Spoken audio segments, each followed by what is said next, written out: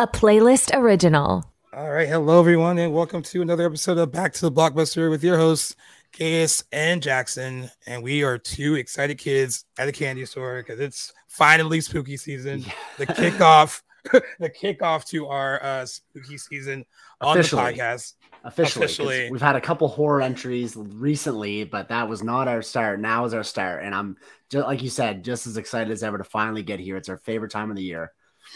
Yeah, the next 2 months is going to be all horror all the time. There will be some news and stuff that we can maybe fit in if it happens, but news has been very slow because of the strike, unless they're talking about delaying some of our most anticipated movies of the year, or are giving us more news about how the strike is not ending anytime soon. So until then, we pivot and we talk horror. And the good thing about doing this is, one, when Jackson got on the show, like a little over 8 months ago now, right. I had no idea that he was a horror movie guy.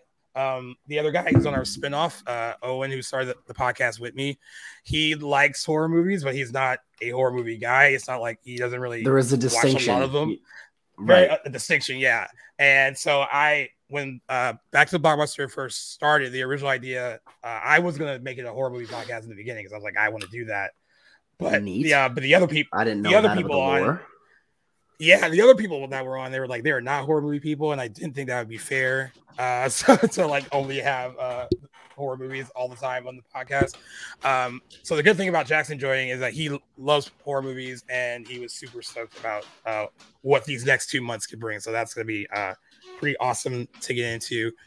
And the other good part about it is when we talked about doing this, we were like, okay, we want to talk about horror movies, but we also want to use it as an opportunity to talk to other horror movie fans or other horror movie related podcasts to collab. That's right. To collab. So we're doing that for the first time today with the guys from the Return, Revenge, Resurrection podcast, Alex and Dean. We wrestled the demon Pazuzu in The Exorcist. Your mother is in here, Karis. Would you like to leave a message? I'll see that she gets it. We hooked the fisherman killer Ben Willis, and I Know What You Did Last Summer. Oh, you got a letter? I got run over, Helen gets her hair chopped off, Julie gets a body in her trunk, and you get a letter. That's balanced. We survived a summer away with the angel of death, Angela Baker, in sleepaway camp. Look what I did. I packed you and your cousin some goodies for the ride up to camp. Wasn't that nice of me? But we ain't seen nothing yet. Join Alex and Dean of the Return, Revenge, Resurrection podcast as we go toe-to-toe with the ever-resourceful Michael Myers. I shot him 6 times. Be there as we discuss the Halloween franchise in its entirety, from John Carpenter's beloved 1978 classic to David Gordon Green's epic forthcoming finale. I shot him in the heart. We cover it all, the good, the bad, and the bloody. Return, Revenge, Resurrection, a podcast that slashes its way through horror movie franchises. You don't know what death is. New episodes every Thursday, available wherever podcasts are found. I told everyone! Welcome to Back to the Blockbuster and Spooky Season. I love that name, by the way, guys. That's a killer podcast name. Yeah, who came up with that? Was that a joint? It's all Alex. That was that's like the one thing I could say I brought to the show. Otherwise, everything else is Dean. Yeah, right. Nice. I like to think I come up with good ideas, but then I just throw like hundreds of ideas at Alex, and he's like, "Okay, no, I don't think so. And then the first one he throws back at me, it's like, "Oh yeah, that's it. That's the show's name. You did it. You got it."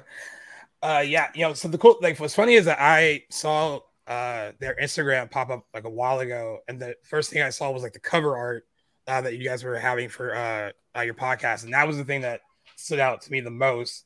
And I remember sending a message like a long time ago in the beginning. I was like, "Hey, it sounds like a cool concept. Whatever you guys want, if you guys would like to collab ever, like I would love to do that." And you guys were honest, like in the beginning, you're like, "Hey, we kind of want to get it off the ground ourselves, and we're not going to have guests yet, but like in the future, let's try to do that." And when this came up, you guys were actually the first of the horror movie podcasts that I reached out to, because I was like, all right, this seems like the perfect time to do it. And your podcast is a lot of fun, really, really fun to listen to. You guys are both very great together on it. And why don't you tell some of the listeners exactly what the podcast is and what it's all about? Yeah, sure. It's It's a horror movie podcast, and we walk through franchises. We're both big fans of horror franchises, the good and the bad. We still love to talk about the bad. So we just go sort of like each episode is a movie in the franchise, and we talk about just that movie, and then the next episode move on to the next movie. And in the end, we do a big like epilogue episode, we call it, where we just look back on the entire franchise, how it sort of the ebbs and flows, how it sort of went through, the ups and downs, and what we liked about it, our favorite characters, things like that. It was it's basically just me and Alex. We don't have any big structure to the episodes. We're just kind of talking about the movies because we love them. So we watch those movies, get on, and just hash it out. That's kind of like, the same dynamic we have over here at Back to the Blockbuster too, which honestly, if you love movies, you really can talk for hours about them. So if even without a script, it works. Exactly. Right. Yeah, for sure. Yeah, it really does.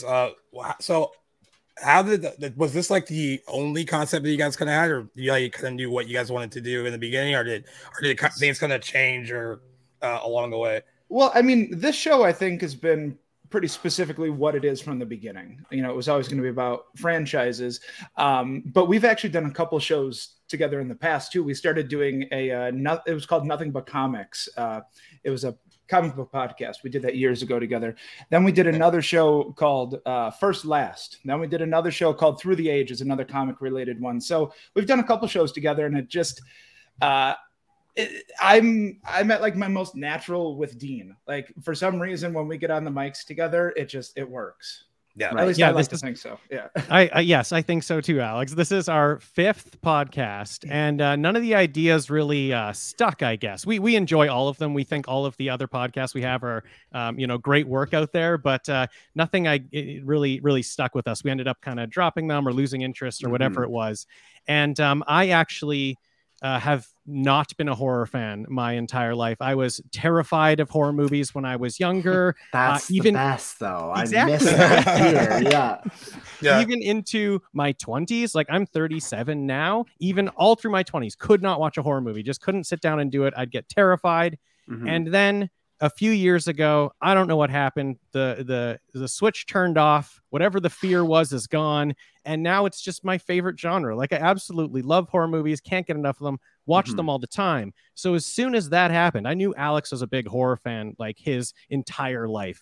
And that was just something that we never had as part of our podcast because we never really connected on it. So as soon as I became a big fan, I was like, Alex, it's horror. That's the thing. That's the thing we're going to stick with. That's what's going to make our podcast just natural. And we love this. This is, I would say this is our favorite show we've done.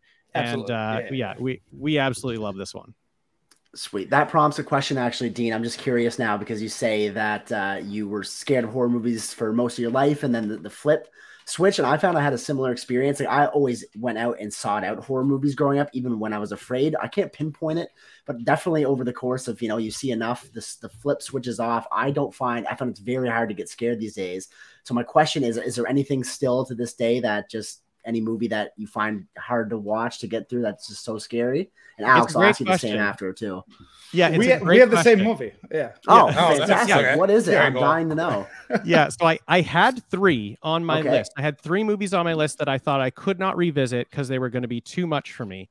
And through the podcast, we've revisited 2 of those, and I figured out that they're fine. I'm okay with them. So that's The Sixth Sense. I thought I could never go back to The Sixth Sense. I did watch that as a teenager, and that killed me. There's a scene in there with the little ghost girl puking. That for sure. Yeah. Scary as for hell. Sure.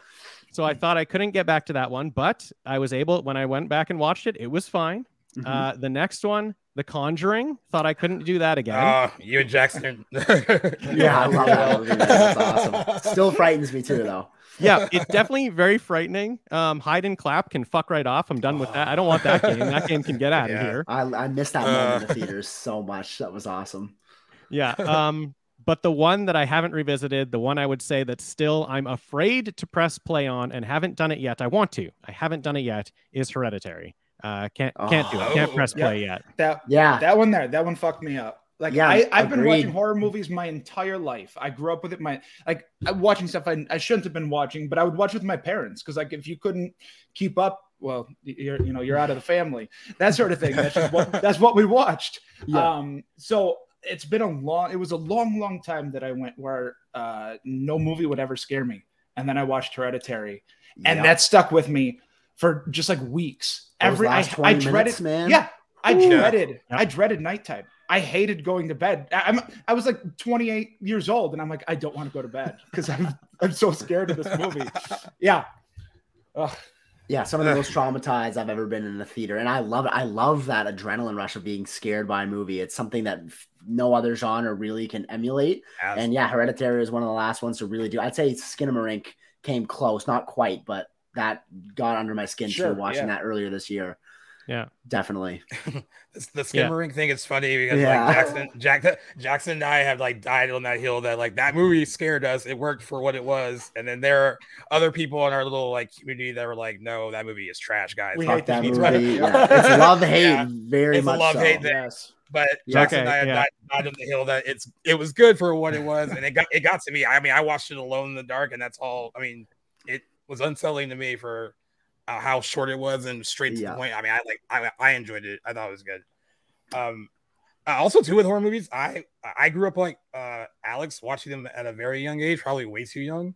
Agreed. I remember I saw Hellraiser that I was like 7 or 8. I was way too young to watch something like that. Wow. Yeah, great movie. And my mom always had that feeling of like, okay, he shouldn't be watching these, but he might just find them on his own. So maybe it's just best if like I'm around and he's watching them, like trying to make like justify like it being okay, right? And then I have a younger brother who's 25, and he used to be deathly afraid of horror movies when he was younger. Like if he came in my room and I was watching one and there was like any distinctly like horrific scene on, he would just run out of the room and slam the door.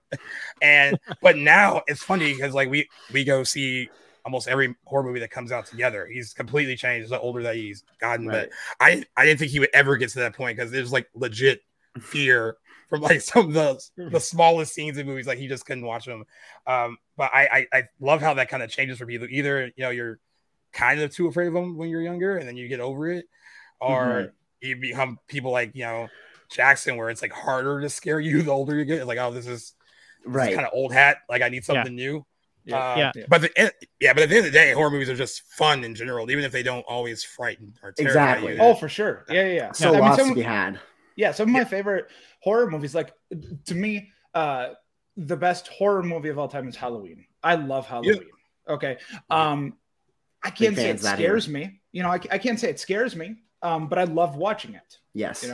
So it doesn't necessarily have to scare me for me to enjoy it. But one of my favorite parts about doing this podcast has actually been because Dean is so new to the genre.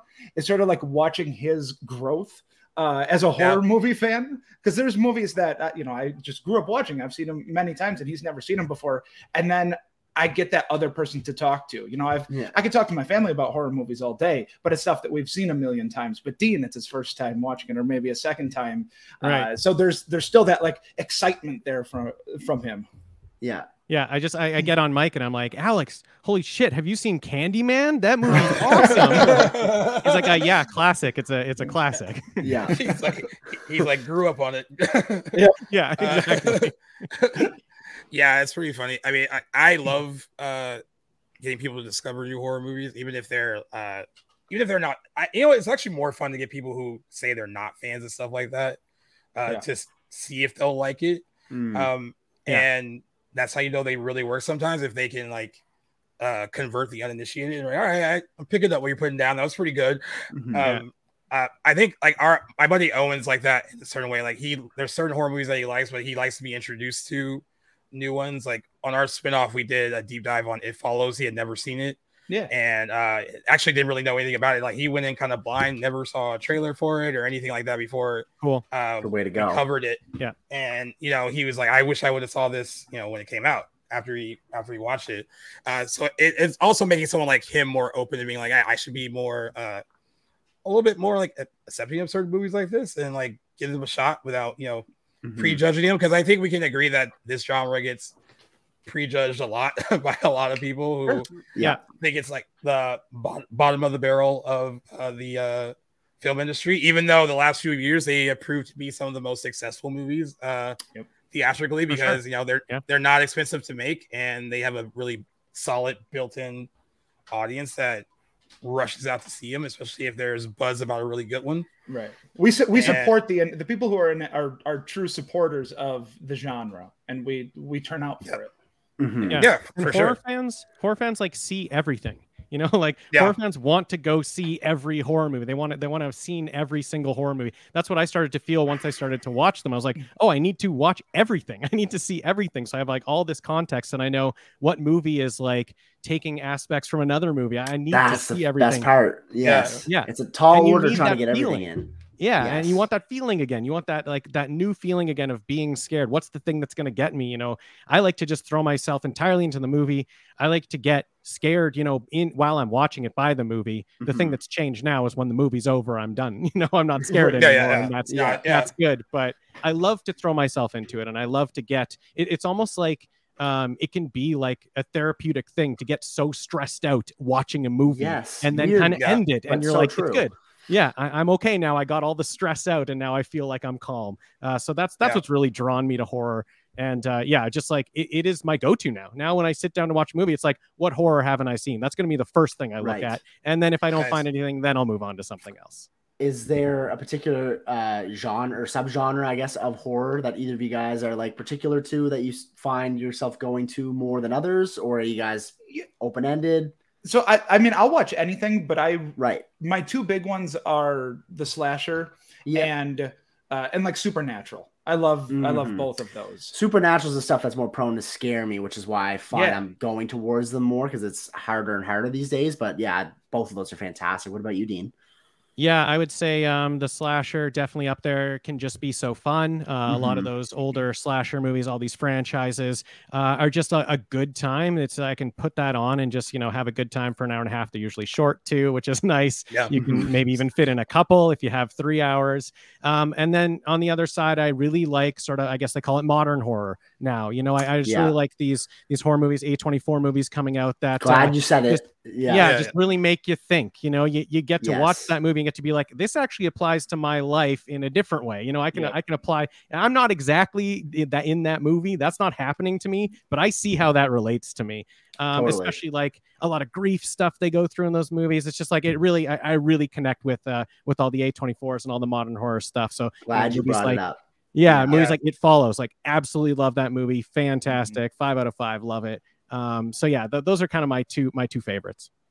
Right on. I'm glad you said that about the A24 stuff, because like when you watch something like Hereditary, like the bulk of that movie is like, all right, this is really just about how this family is dealing with grief and it's a family drama. Family drama. It's with a horror sprinkled on it. Yeah, and it's just like that added layer. Like you said, it really makes you think. I love when there's more like subtext there than what's actually going on, because there's a lot.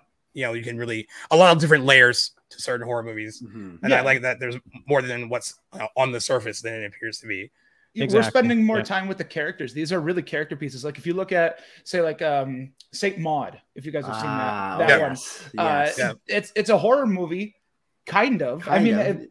But it's beautiful. The journey that you're on with this character, it's so insane. Oh, and I also want to piggyback again on what you said earlier, that horror fans will support like almost any horror movie.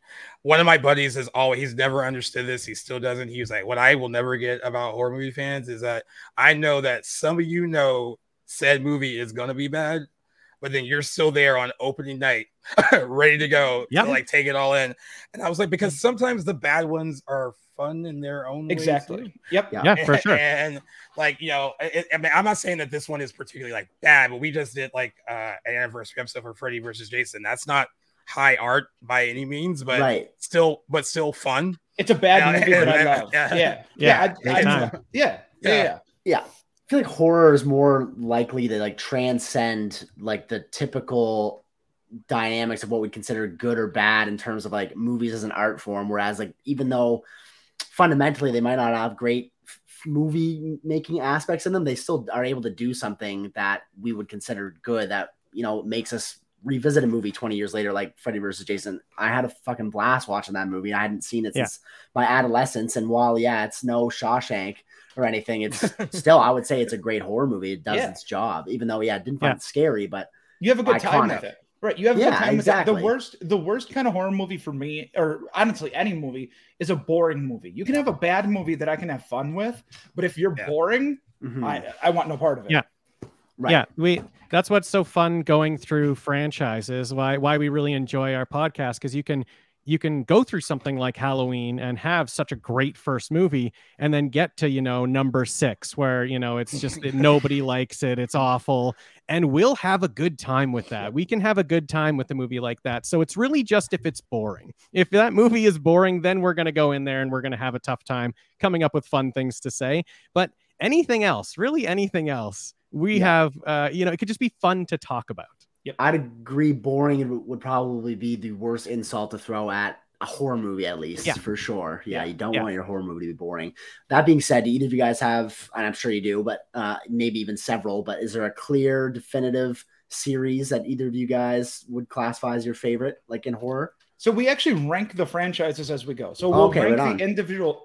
we'll rank the individual movies and in our epilogue episodes, and then at the end we'll take the franchise as a whole and rank it against the rest of the franchise. That's a great idea. Thank you. So right now we actually have Halloween as our number 1 franchise. Nice. The Halloween franchise. It up until now it's been it'll still be, because right now we're doing the Nightmare on Elm Street franchise. We try and do one big franchise a year.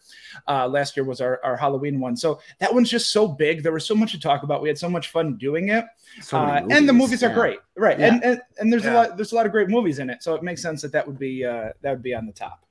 Yeah, there's a lot of aspects that go into us ranking it. A lot of things we take into account. How good the movies are is definitely one thing. What we had for lunch that day, what we had, the placement of the sun in the sky.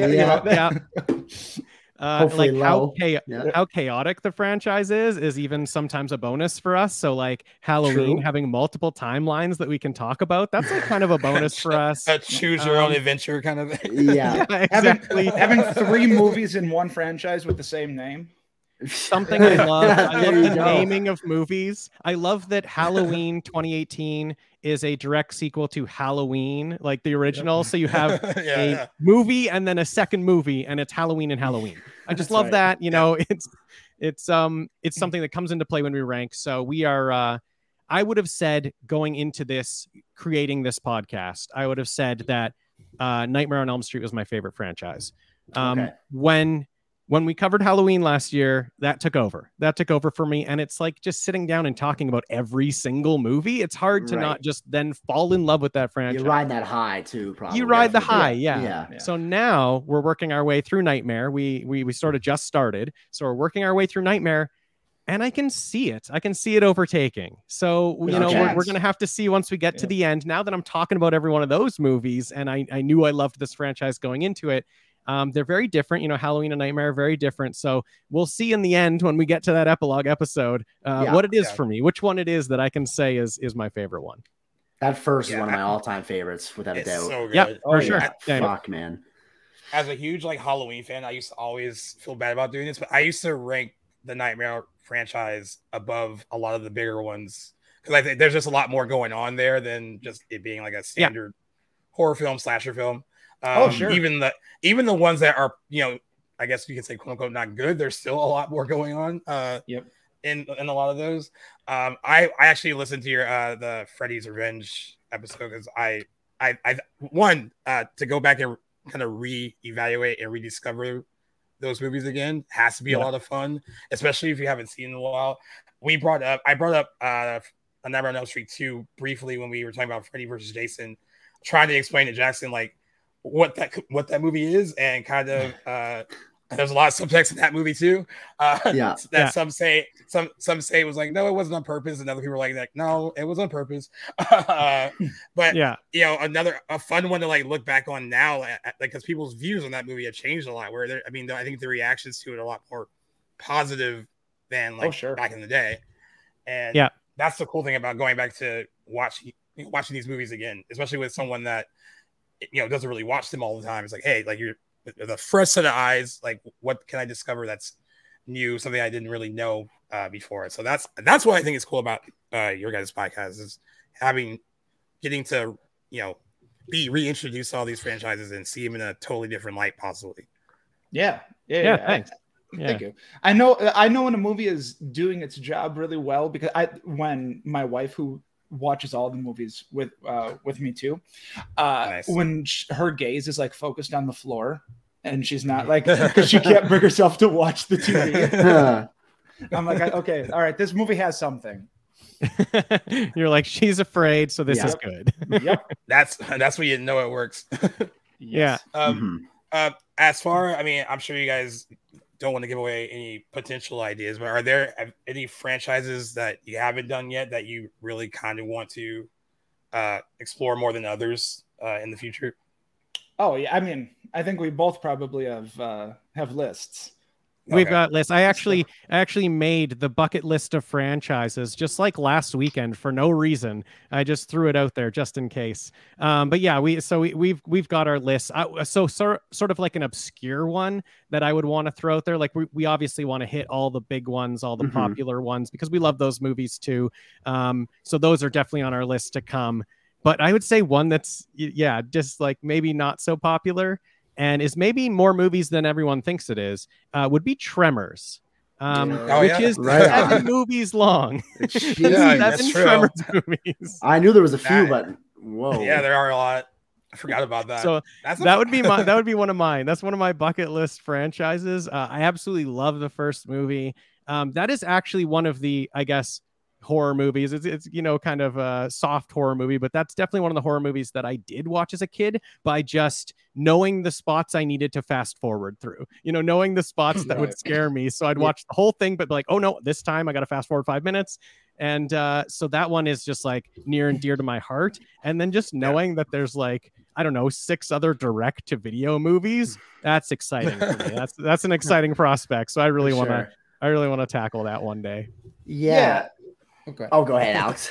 No, I was just say, I would really like to cover the Howling franchise. I love the first movie, and sometimes when we're going through a franchise, the first movie will be really good. The second one tries to be a copycat, but with the Howling franchise, you get to the second movie and already things are off the wall. Like things are fucking crazy by the time you get to the second one. The second one has a crazy name, doesn't it? Have like the word bitch in the title or something? What's it called? Yeah. It's called something like. I know this because I watched The Howling for the first time last year, but I made the mistake of watching it right after one of my favorites, An American Werewolf in London, and so I feel like that really skewed my enjoyment of that video because I like American Werewolf in London better, but I'm due for a rewatch of The Howling for sure. That's a great. I didn't really know how many were in that series, truthfully. There's a bunch. Didn't know either. There's a bunch. I do know. Me now. Eventually, okay. So Your Sister is a Werewolf is the second one in that, but by the third one, it's the Howling 3, the marsupials. So at that point, they're not even werewolves. They're more like kangaroos. Right? What? Yeah. What? Yeah, it's insane. Absolutely crazy. Great. Oh man, those are the kind of franchises that'd be fun to revisit. Like some of the quote unquote bad ones I would like to rewatch possibly again are like Critters. Yeah. Or Puppet Master would be another fun one to like. Yeah, because there's a lot of those too. Yeah. I mean, even Leprechaun, I guess. And you probably that's for sure. Jennifer Aniston, eh? That's sort of an ongoing joke on our podcast, an ongoing joke to bring up that we're going to cover Leprechaun soon. So it's definitely going to happen. That's definitely one that's going to happen. It sort of reoccurs that it's like, oh, Leprechaun, we got to hit that pretty soon. Seems like a fun one. He got to go to the hood and space, which is amazing. So, like a lot of horror movie icons cannot say the same. But yeah, like that's what we're saying. Like, the ones there's horror movies that are definitely made to be good and thought provoking and a lot more than what they are. And then there's stuff like that where it's, all right, I'm just gonna have a good time. It was made to be kind of bad. Like it's so bad that it's good, and I can respect that. Yes. Yeah, totally respect that. Yeah, just FYI, I just want to bring it up again. Howling 2 is called Howling 2 Sturba Werewolf Bitch. That is literally the title. I wasn't going to forget that. That is hilarious. Jesus. But yeah. Oh God, they had a good time with that. That's hilarious. No kidding. I didn't even know they had that many sequels in that at all. I had no yeah, idea. there's I think 8 movies in that. What? What? Yeah. And oh actually, my God. That's a hike. I believe. I'm trying to remember. Yeah, Christopher Lee was in the second one, was in the sequel. And, okay, let's go. Yeah, but the movie was so bad that he actually called up. It was Joe Dante who directed the first one. He called up Joe Dante and apologized for being in it. Yeah. Sounds like something we got to do. Yeah, so of course we have to cover it. Yeah. Sorry, I dedicated my time to this project. Like you said, I bet a lot of people would have seen that just for Christopher Lee because that guy was a legend at the time. So Oh yeah, horror legend. Cool. Yeah. So before we get to the actual movie we're going to talk about, I got to ask you guys, since we do have a few horror movie releases left in the year, is there anything that you're looking forward to? Anything you're worried about? That's a great question. Well, I'm really excited to watch the newest Exorcist movie, and I say that because that was the first franchise we ever covered for our show. Nice. We went right into Exorcist. You went boom. Yeah. First is another favorite of mine. Yeah. What are we gonna do? We're gonna hit the ground running with Exorcist. So this will be the first time that we're actually going back and revisiting a franchise that we had covered before. So after we watch the movie, we're gonna look back at how we originally ranked those movies, re-rank them, see if it's gonna change the overall ranking of like all of the franchises. So I'm super excited for that movie to come out just because of the podcast that we do. Nice. Yeah, that's definitely my most anticipated as well because of that reason. Also because the Exorcist franchise is ranked pretty high in our ranking, but it has like 2 bad movies that are the same movie. Like they had the movie 4 and 5 are literally the same movie. They just made it twice, and they released the one they made second, and no one liked it. So they're like, maybe we release the one we made first, and so they just see what happens. So, so we got to watch 2 movies that are the same movie, just like cut differently. And so that was like fun to talk about, but having 2 bad movies in there, brings down the ranking. So I'm excited for this new movie and excited to revisit our rankings and see if this movie's good, how far it could jump, how far it could raise up, because The Exorcist is definitely one of the franchises that we really like how it goes. We like how it starts out with such a great movie, Oscar nominated, just great, perfect movie. And then it takes this huge swerve,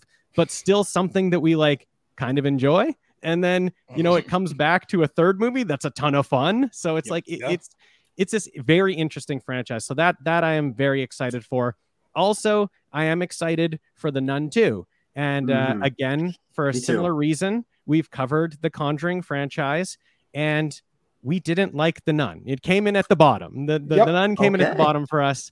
But still, I'm excited to see The Nun 2. So, it's like, that franchise still gets me excited for the next movie. So I want to see where they go with it. I want to see where we can slot that in our rankings. And again, see what that can do to it in our entire franchise rankings. So those would be my 2 most anticipated. And like Alex said, it's mostly because they're movies we will be covering on the podcast. There's also one, Godzilla -1, I think, comes out this year. I don't know if you guys seen, they dropped the full trailer for that recently. I'm a huge Godzilla fan, so I'm pumped for that. I can't wait. Yeah, that should be fun. I think Jackson and I have talked about with The Exorcist. We were cautiously optimistic. I would go so far as to say skeptical. I want to enjoy it. I'm not anticipating that I'm going to enjoy it, but I think there will be things to like. But yeah. Well, I mean, let's look at mixed bag. David Gordon Green's last movie, and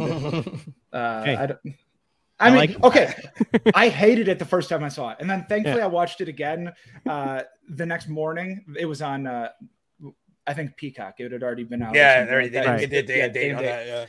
Yeah, so I got to watch it again, and I found things I could appreciate about it, but it still doesn't make me. I'm still nervous about The Exorcist. Yeah, I'm a nervous. It's his involvement that's got me a little nervous. Although I really like his first, like the Halloween 2018. Oh yeah, Kills. I've appreciated more thinking about it afterwards, but like leaving the theater, I was actually, I would say, like upset at how much I didn't like it. Right. And then I didn't see Ends because I let my buddy spoil it for me, and I didn't like what I'd heard, but that's kind of doing it a disservice. So I still need to see it to really make my own mind up about his trilogy, but I hope he knocks it out of the park. Let's put it that way. But The Exorcist, the first one, is one I hold near and dear to my heart, and I don't want to see anything, tarnished by it. And I know they're bringing back legacy characters, and that can go one way or another. So, like Gaius put, like cautiously optimistic, but still skeptical. A healthy dose. Yeah. I know he may not watch it, but I really want Jackson to watch Halloween Ends during spooky season, because I just want to know if he's going to be like, all right, I appreciate it for what it was, or if it's going to make him just throw chairs in his room. He's so mad. Flip a table. Well, this would be, I don't think I would have normally watched it on my own had I not been, had I not joined back to the Blockbuster. So, like, just for the sake of spooky season, we'll be needing horror movies to go through. Like, I may as well just throw it on this year. So it could be the time to see it. I think it'll help too, going in with really low expectations. So like when I went in, we were covering the Halloween franchise at the time. So I was so high on Halloween. I love 2018. I think Kills is really dumb, but a lot of fun. Michael's awesome in it. That's really it. Exactly. Yeah. There's stuff that doesn't work, but he's awesome. And then I saw Ends, and I'm like, "Oh no, what is this? This is not good." But then I watched it a second time when I wasn't coming in with all that baggage, all those expectations. Yes, and I found things I could appreciate about it. There you go. So I gotta owe it to him and to watch it before I really make up my mind. For sure. I think I like Ends, and I think the problem, I probably like it more than most people. I think the problem with Ends is it's called Halloween Ends. So there's expectations that it ends a trilogy. There's expectations that it ends 13 movies that started, way back in 78. There's all that expectation on it, and that is not what it is. If this movie was just Halloween 5, and it was just like in the middle of these 13 movies, like, I think it would be a much better reception to it. People would be like, oh, it's that weird one that's in the middle. I kind of like it. I think it's got that feeling to it, and the problem is it's called Halloween Ends. No, you're right. I think when I saw that in the theater, it was a pretty packed theater for opening night. I mean, I guess because it's still Halloween, people are going to go see it. When it was over, I could feel the physical disdain from like everyone in that theater, and I didn't even know how I felt about it until like days later. And I mean, I was talking to a bunch of people who watched it, who really did appreciate that it did something different, and it wasn't what we thought it was going to be, and that's how I learned to appreciate it. I was like, all right, I can accept it on that level. It's definitely not what they marketed at all. Whatsoever. But I still think it's funny that there's still Halloween Ends discourse all over. Like, it's called X now. Well, they still talk about that movie. They still talk about that movie in a way where everyone's going back and forth about it being like, years from now, it's going to be like a misunderstood masterpiece, or it's still going to be trash depending on who you're talking to. I think it's good enough where I don't think I need to defend it. I've told Jackson that like lately I've been like, I just want to defend Halloween Kills a bit more, because I think it's a lot more fun than people maybe give it credit for. I'm with you. I had a great time with it, and like Jackson said, like Michael is amazing in it. It was called Halloween Kills, and that's what happened. That's what he was doing. The hospital stuff is a little cringy. The whole Evil Dies Tonight thing is cringy. Is where I lose it. My buddy and I, everything about that. My buddy and I will still randomly text each other like "Evil Dies Tonight" because it makes the other person laugh. Well, and that's, I guess, the good part about it is it is so goofy that you can have fun with it. But at the time where I only saw it the one time, I was like, "Fuck, that aspect of the movie didn't work." But that's a great point, though, Alex. Like, it could be exploited, I guess, after the fact in a good way for sure. Yes. Yeah. And by the way, that Exorcist Believer trailer has played, I think I've seen it 3 or 4 times attached to other movies now. And that trailer plays so differently. I mean, some people are laughing during parts of it when like that. Well, that's not supposed to be funny. That's not a good sign. Right. And then of course there's people like when Ellen Burstyn's character, when she pops up, you can just tell the people in the theater, the younger people are like, who's that? Like, that doesn't really matter to them. So I can't really gauge like what the interest is and how, what people are really thinking about it. I mean, it had a prime Friday the 13th release date until Taylor Swift jumped in and and released her movie on that day. And within an hour, they moved their date up to like October 6th. They're like, you don't compete. You don't compete with Taylor Swift. There is no. No. You find a different week. Speaking of the trailer, it played in front of Oppenheimer when I went to see Oppenheimer, and audience is not necessarily a horror watching audience. And the room, it was packed Oppenheimer theater, and the room felt uncomfortable. It felt like people were a little bit scared from that trailer. So that gave me like good feelings for the movie. I was like, okay, this room definitely, I can feel it. I can feel that everybody in this room's scared. So I've got hope. I've got hope for that movie. Okay. Well, I can't wait to see how it all lands because I'm with Gaius. I have no idea what to anticipate. For this one. I think we'll all be there opening night. Yeah.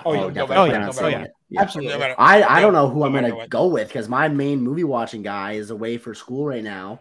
And like he'll have times to come back and forth, but it's like 3 hours away. So like I might be going solo to that one, but I need to see it though for sure. Yeah. Oh, this is brings up something else I wanted to ask you guys just for the sake of it because I don't know if you guys know. So Gaius and I are as far away as you can possibly be. He's in California. I'm in Eastern New Brunswick. I was curious about. You guys know each other in real life? Like you guys live in the same area? Or how'd you guys meet? Just quickly before we get into Wolf Creek here. We're pretty far away too, but we're down. We're more down the middle, far away. So I'm in Canada, in Manitoba. Hey, right on. Yeah, and Alex is in Wisconsin. Little Canada. Yeah, we have. We have met twice in person, and those were great times. So yeah, we do this recording usually virtually, but yeah, we have done a couple recordings in person before because we have met in person. And it's been a great time. We have ambitions as well of doing that. Which I'm looking forward to. We have a lot of ambitions, and like what's it going to be like when we hang out for the first time in person? It really is cool because he's been on for over 8 months, and like I guess the biggest compliment from people that listen to it is that they were like, we can't tell that you guys don't hang out in real life. Like that's right. Even like some of my closest friends are still like blown away by like I don't know how you easily can like speak with him about that. Especially, I mean, he only had like one trial run. It was like he did one episode with me, and I was like, I thought that guy was good. It clicked. Let's do this again and again and again. I was like, I want to see if he wants to do it like all the time. And honestly, like I sent him that message on Instagram. Like it was sometime in December, and it's like right around my birthday and then Christmas. I sent the message and then didn't check my messages for a while, and he had responded to it fairly quickly. And then when I went to go look back, I was like, oh God, it's been like a couple weeks since I was like, I'm so sorry. I don't know if it was that long, but it might have been a few days for sure. Yeah. It felt long. And I was like, all right, but he was still interested. And it's been I was flattered. Oh man, it's been a blast. I look forward to this every week. And you're right, the chemistry is just there, which makes this just so easy, right? And that's just awesome. I had no idea. I would have thought maybe you guys lived down the street from each other. I had no idea. So it's pretty cool. You guys are in a similar boat there. Yeah. It's clicked with us too. Although the story of how we started isn't as friendly as that because okay. Alex was working. You want to tell it, Alex, or you want me to? Well, you can tell your version. Okay, my version is Alex was working on a blog, a comic book blog that I was a fan of, and it had a staff of about 5, I think, at that time, around there.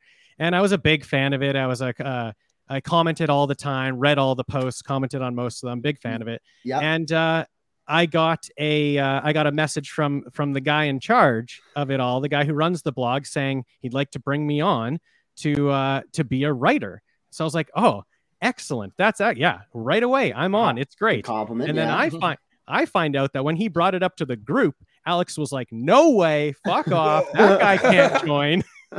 Okay. And our first podcast came out of that blog. The podcast was for the blog. The blog was called Nothing But Comics.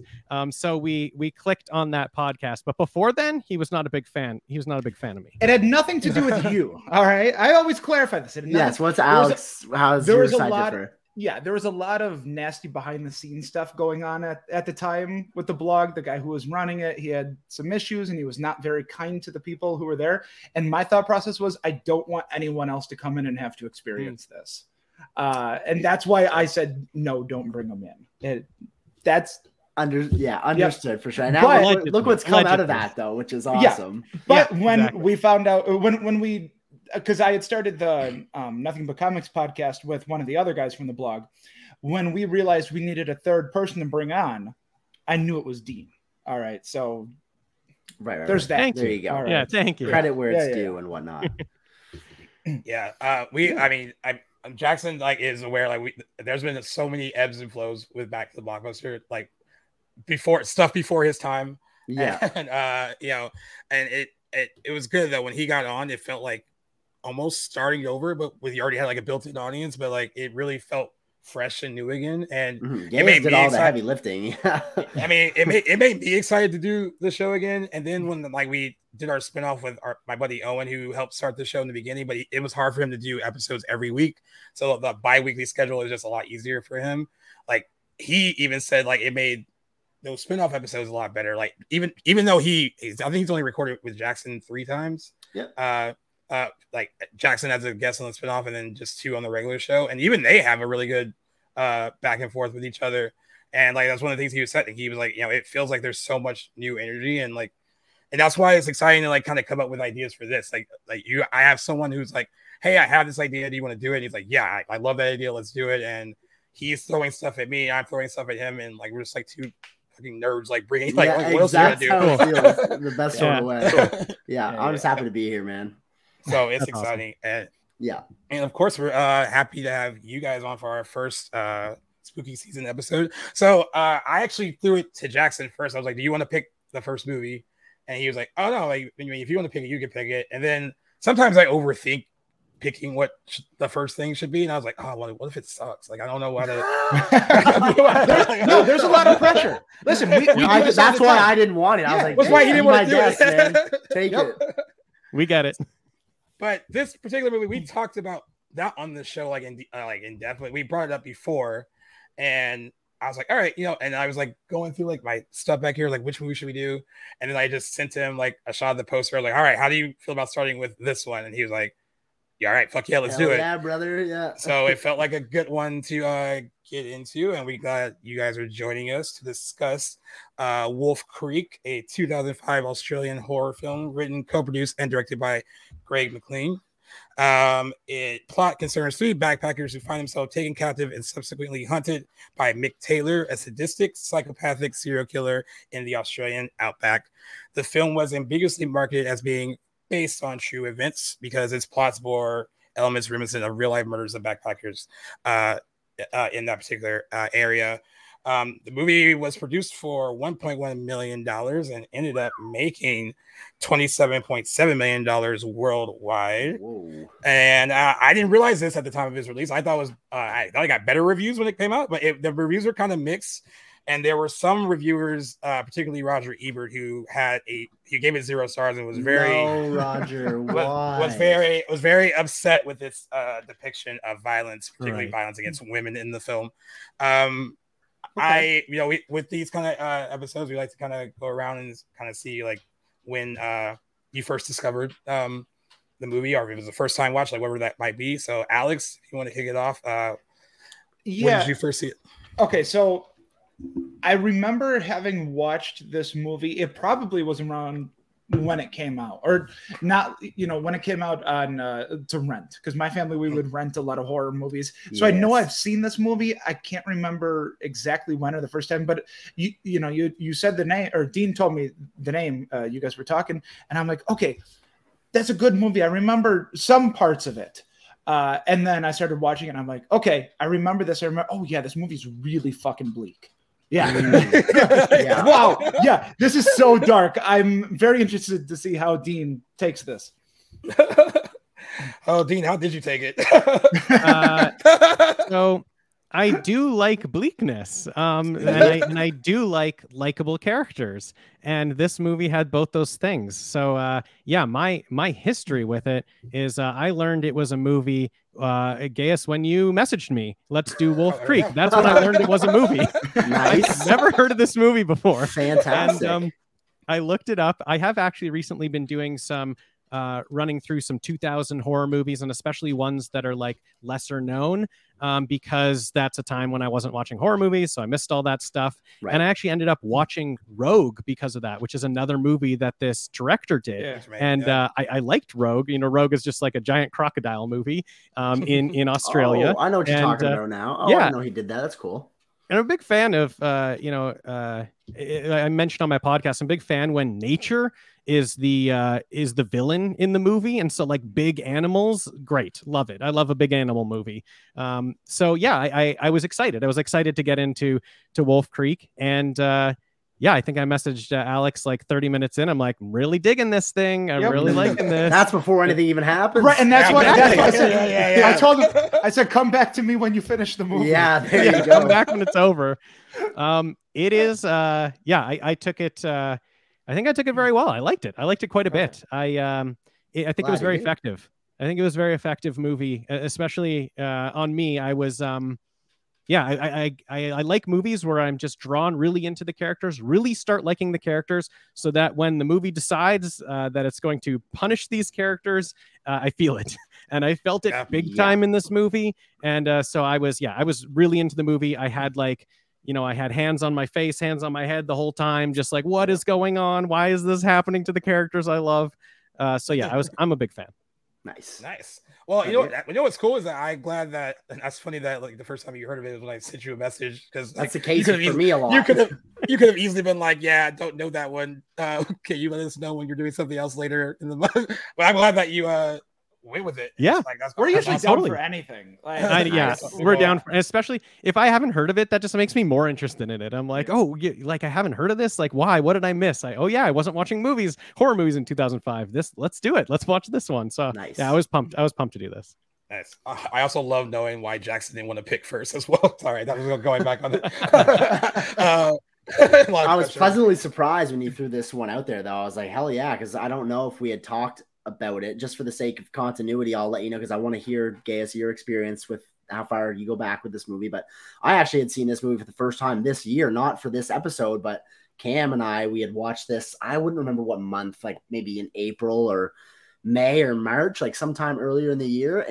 But I had known of its existence for years, just throughout different horror communities online. And I think I had browsed this movie a few times at like Blockbuster, we have a lot of just like corner stores and gas stations here that rent movies. And I know I picked it up before, but didn't get the chance to see it until this year. So I'm a few months in where it was perfect for a rewatch. I remember most of what I was watching, but picking up and appreciating different things. So 2 watches this year of it.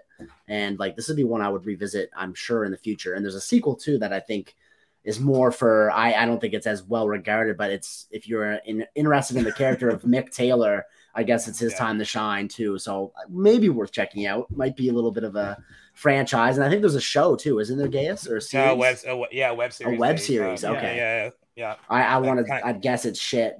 I don't know though. Okay. Any idea? I mean, my mom watches a ton of stuff, but I was talking to her today. We had a family get together earlier, and I had mentioned that I was going to be talking about Wolf Creek later, and she goes, "Oh yeah, I like that movie. I really like the show too."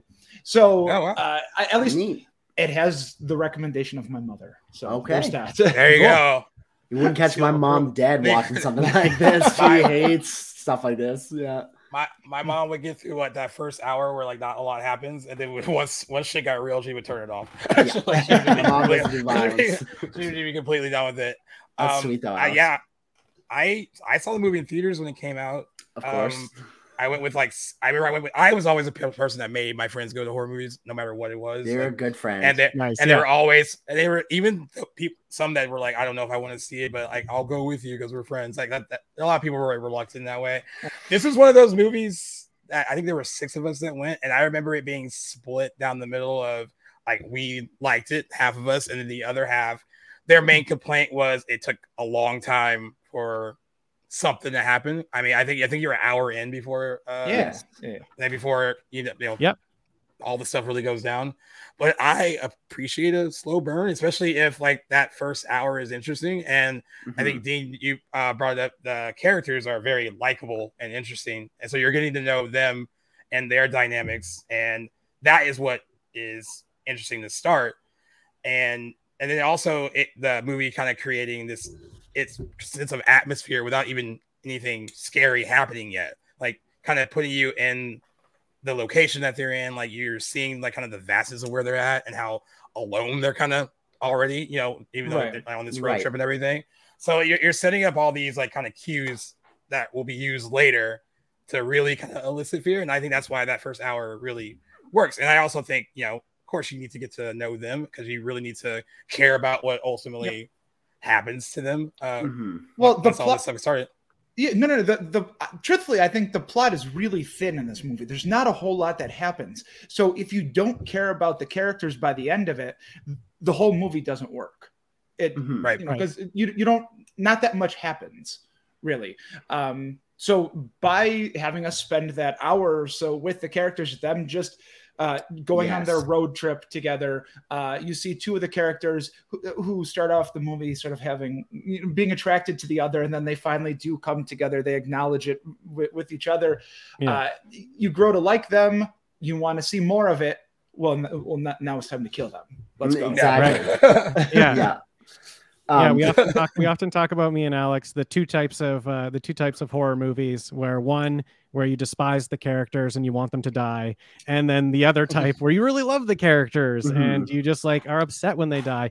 This movie can't be the other way. This movie can't be the way where you despise the characters and want them to die, because you cannot be on Mick's side. You cannot be with Mick at all in this movie. Well, that's a messed up movie awful. if he's the hero. Exactly.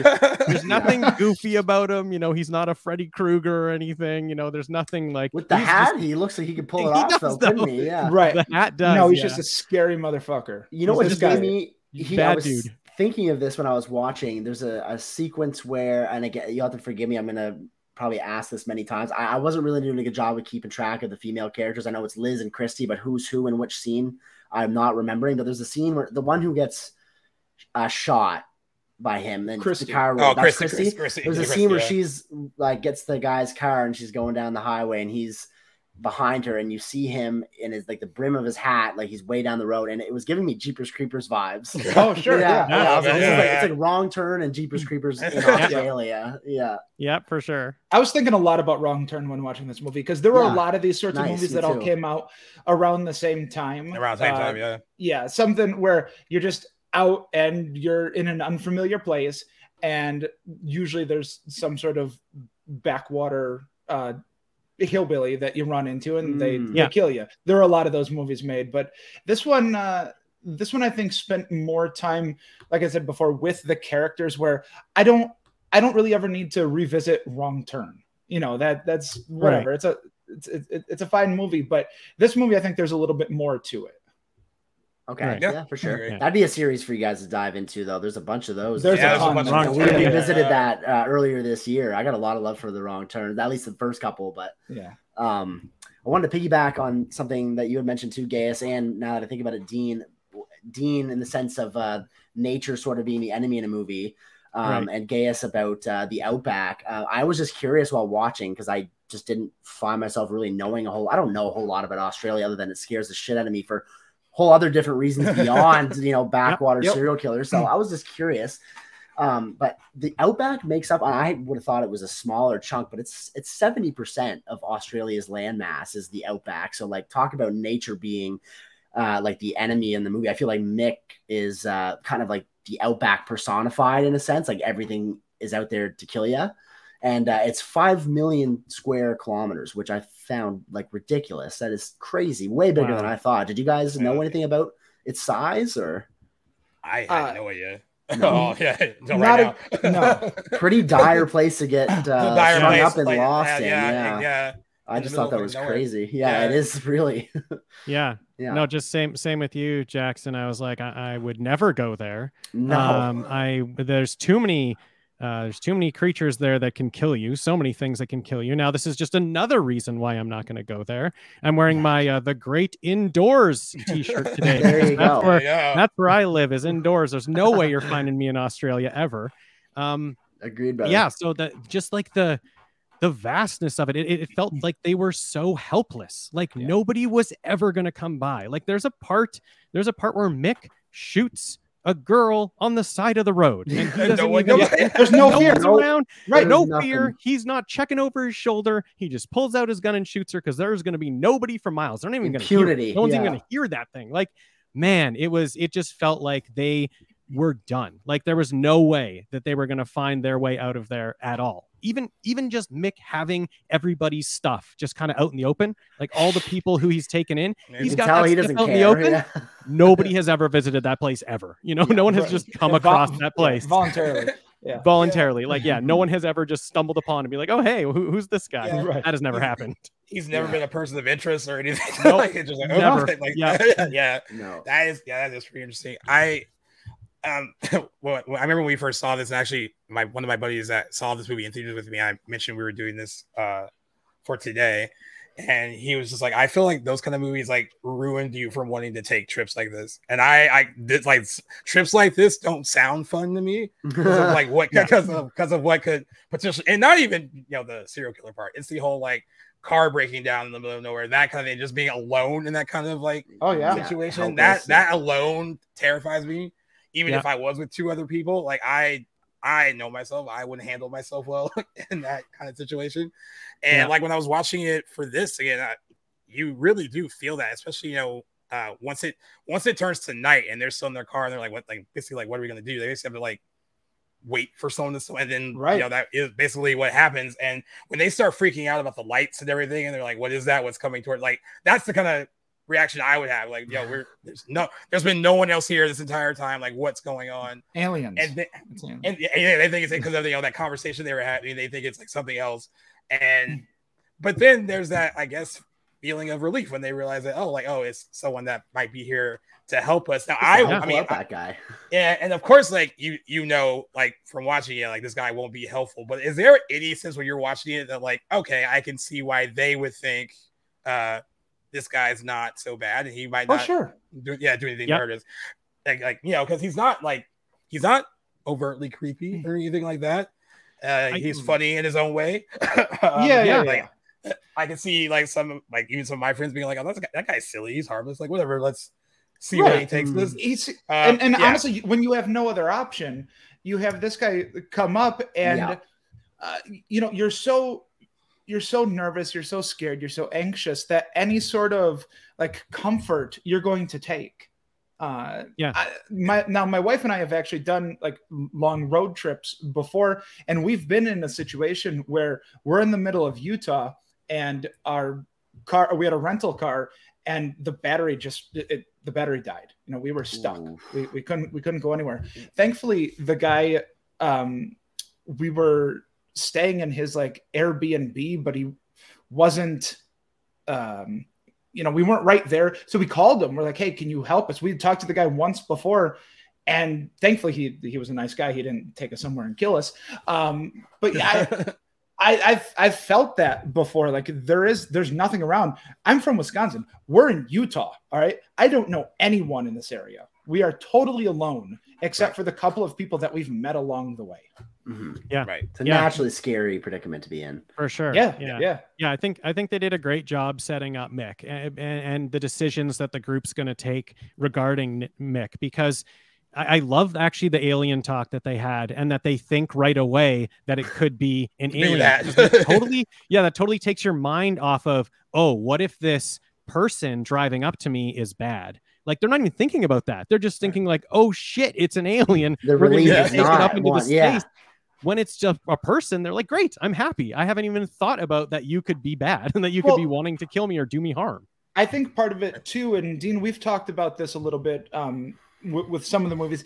This movie takes place in 1999. All right, so it's pre 9/11. It's pre everyone always looking over their shoulder, questioning your neighbor, questioning motives of other people. So they go to aliens before they go to, oh, this person could harm me. Right. Mm-hmm. Right. Yeah. And I think a big aspect of his character too is that he's an asshole. Like he's friendly, but he's still like an asshole while doing it. He'll still make fun of them, and you kind of just feel like he's being himself. So if he really just wants to help out, like I think if he was overly nice, then you might be like, he's a little too nice. Why does he want to help us out? Why does he want to take us back to his place? But because he's just kind of like a dick about it, he's just like, whatever, man. Like, yeah, you can come if you want. I'm going south. All that stuff. It's just like, yeah, I guess we go with this guy. Like, because he doesn't seem to care if we do or we don't.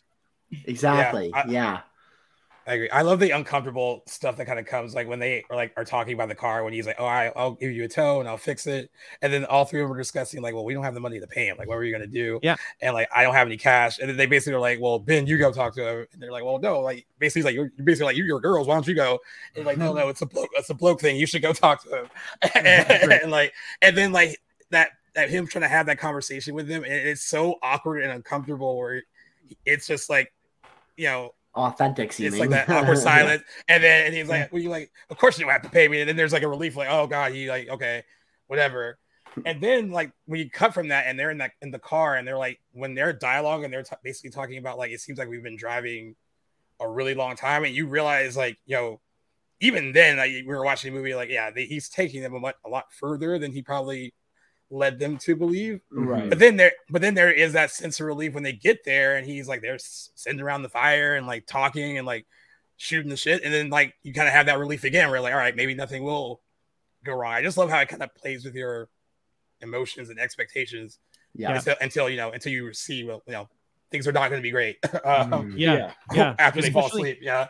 Yes, especially in the different scenarios where they are, like the different groups they're in. So when they're just them three in the car and they're being towed, they're nervous. They're nervous about where they're going. Even when they get there, they're nervous, but in the car. But then as soon as you get out of the car and you're with the guy that's helping you out, you have to put that aside and not show them that you're nervous and just be like, oh yeah, thanks for being so helpful. And they're so friendly about it. So I do like that. I like that they're sort of still nervous, but they're hiding it. They're hiding their nervousness. Yeah, there's a lot of rise and falls to their terror. So eventually there comes a point where they go, okay, I don't need to be afraid, because every time I've been afraid, it turned out to be nothing. It turned out to all just be something in my head, something I made up. Well, you need to be afraid. Yes. Yeah. And they also want to appear appreciative of what this person's offering them too, right? Like, because there's also that other awkward moment where Liz goes to talk to him while he's fixing the car, and she's basically kind of like, we would love to like kind of get out of here like as soon as possible. Yeah. And it's like that awkward silence. He kind of like acknowledges her, and she kind of stands there, kind of like, even without saying it, kind of like, oh, okay, good talk. And then like, totally. So like, it's a fine line of them being like, yeah, he's helping us, but we also like, we don't want to be here. Any longer than we need to. And I love after that whole like fade to black. And then when it comes back and she's just tied up, and it's just, then the movie really begins. And your brain is like, your brain's like, when the hell did this all transpire?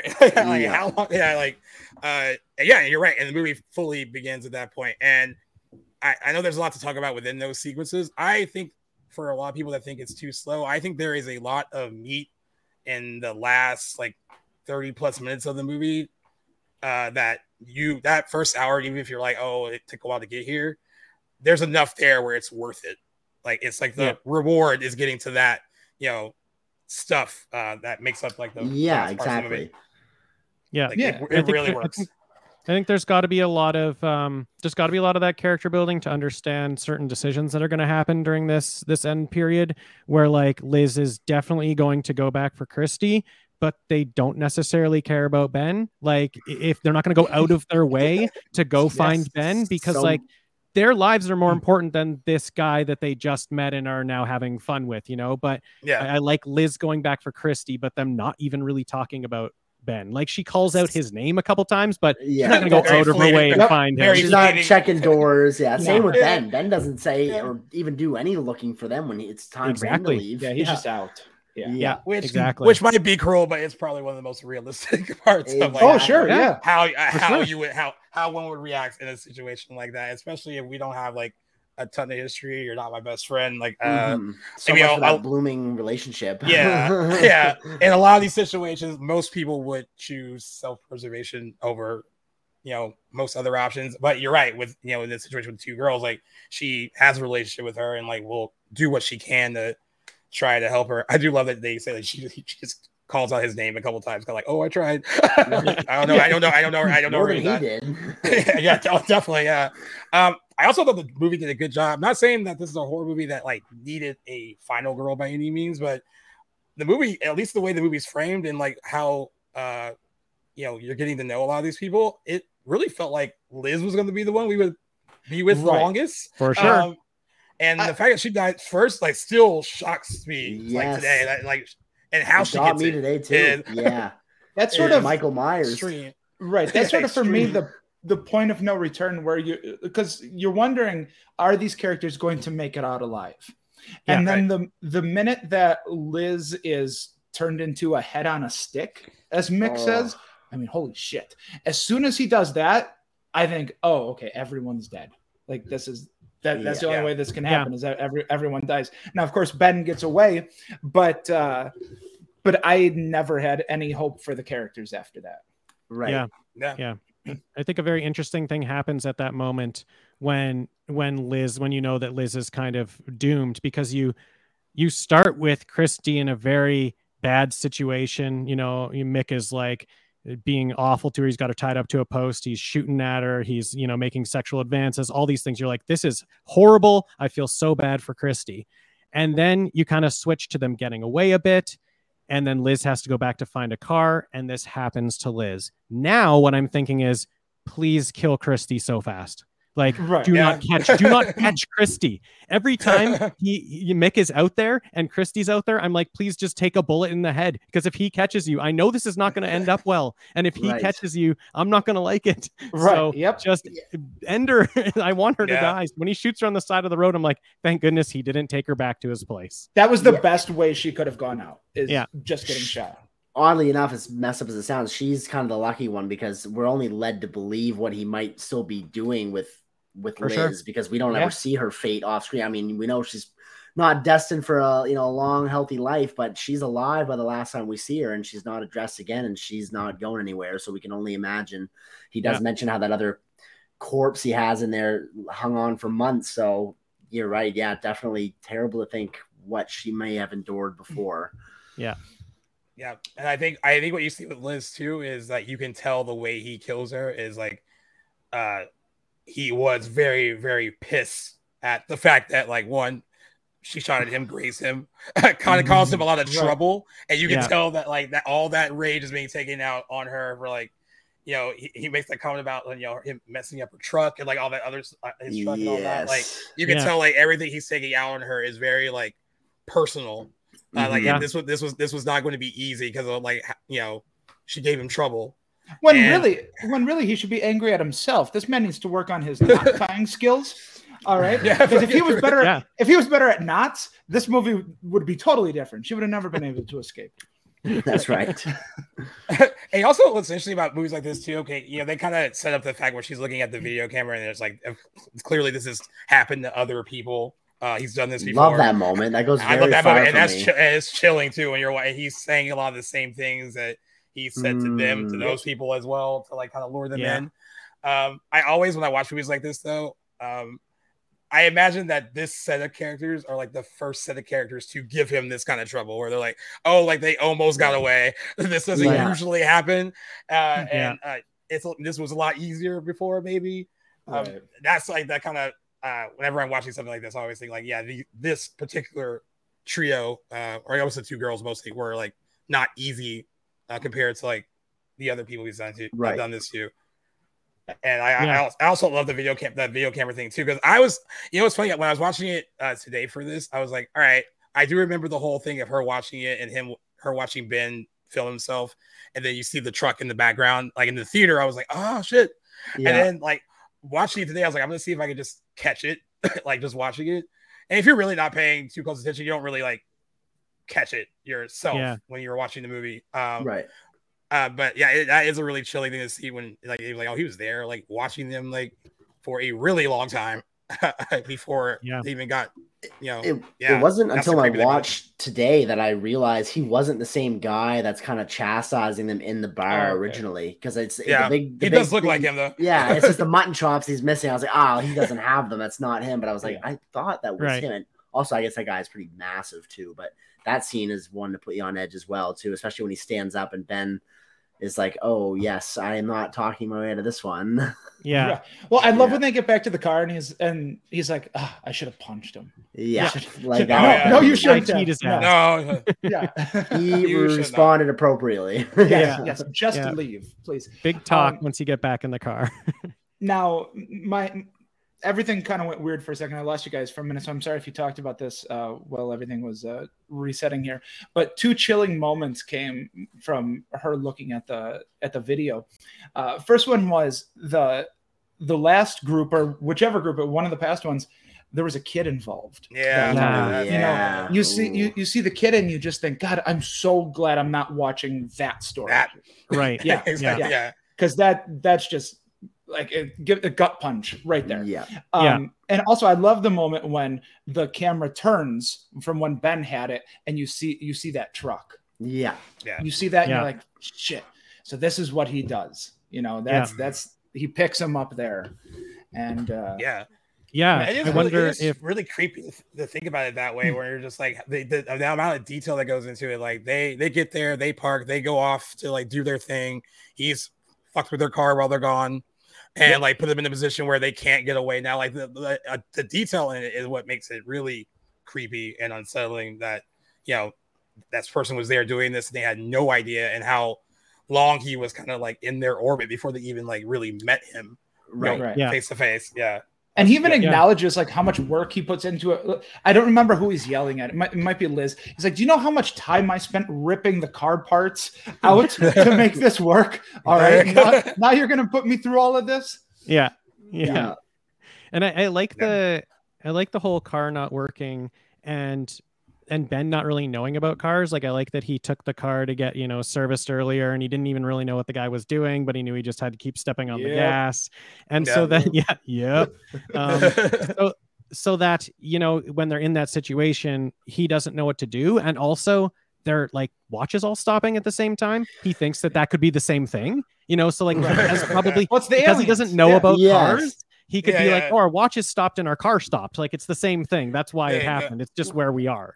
I'm kind of curious too if that was a Mick thing or if that was like, because it doesn't really expand. At least if it the watches. Yeah, I think it had something to do with like the radiation of the magnetism of the crater that they were in. Yeah, I think that's why the watches stopped. Sounds about right. I think so. Yeah, I'm no scientist. Or aliens. Yeah, or aliens.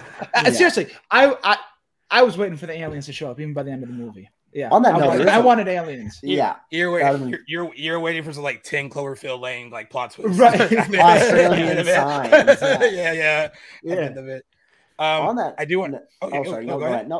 I was gonna say on that note of like the aliens, and then that leading into them being possibly afraid of this phenomenon they're not understanding before Mick rolls up. There is a lot of, and something I love in a movie, I'm sure you guys can all relate, when there is setup and payoff. Like another huge instance in this movie being when Mick is explaining what he did for a career when he was hunting pigs and just wild animals and stuff. That gives him the skill that he's of hunting and sharpshooting that he's later displays in the movie, instead of him just arbitrarily being a great marksman. Like he's planting those seeds earlier, and then we're going to see this later. There's countless examples of that throughout this movie, again with the truck, which is kind of like a reverse setup and payoff, showing how it was set up long before we even realized it was part of the plan. But love when a movie drops hints and then actually follows up on them later in the film.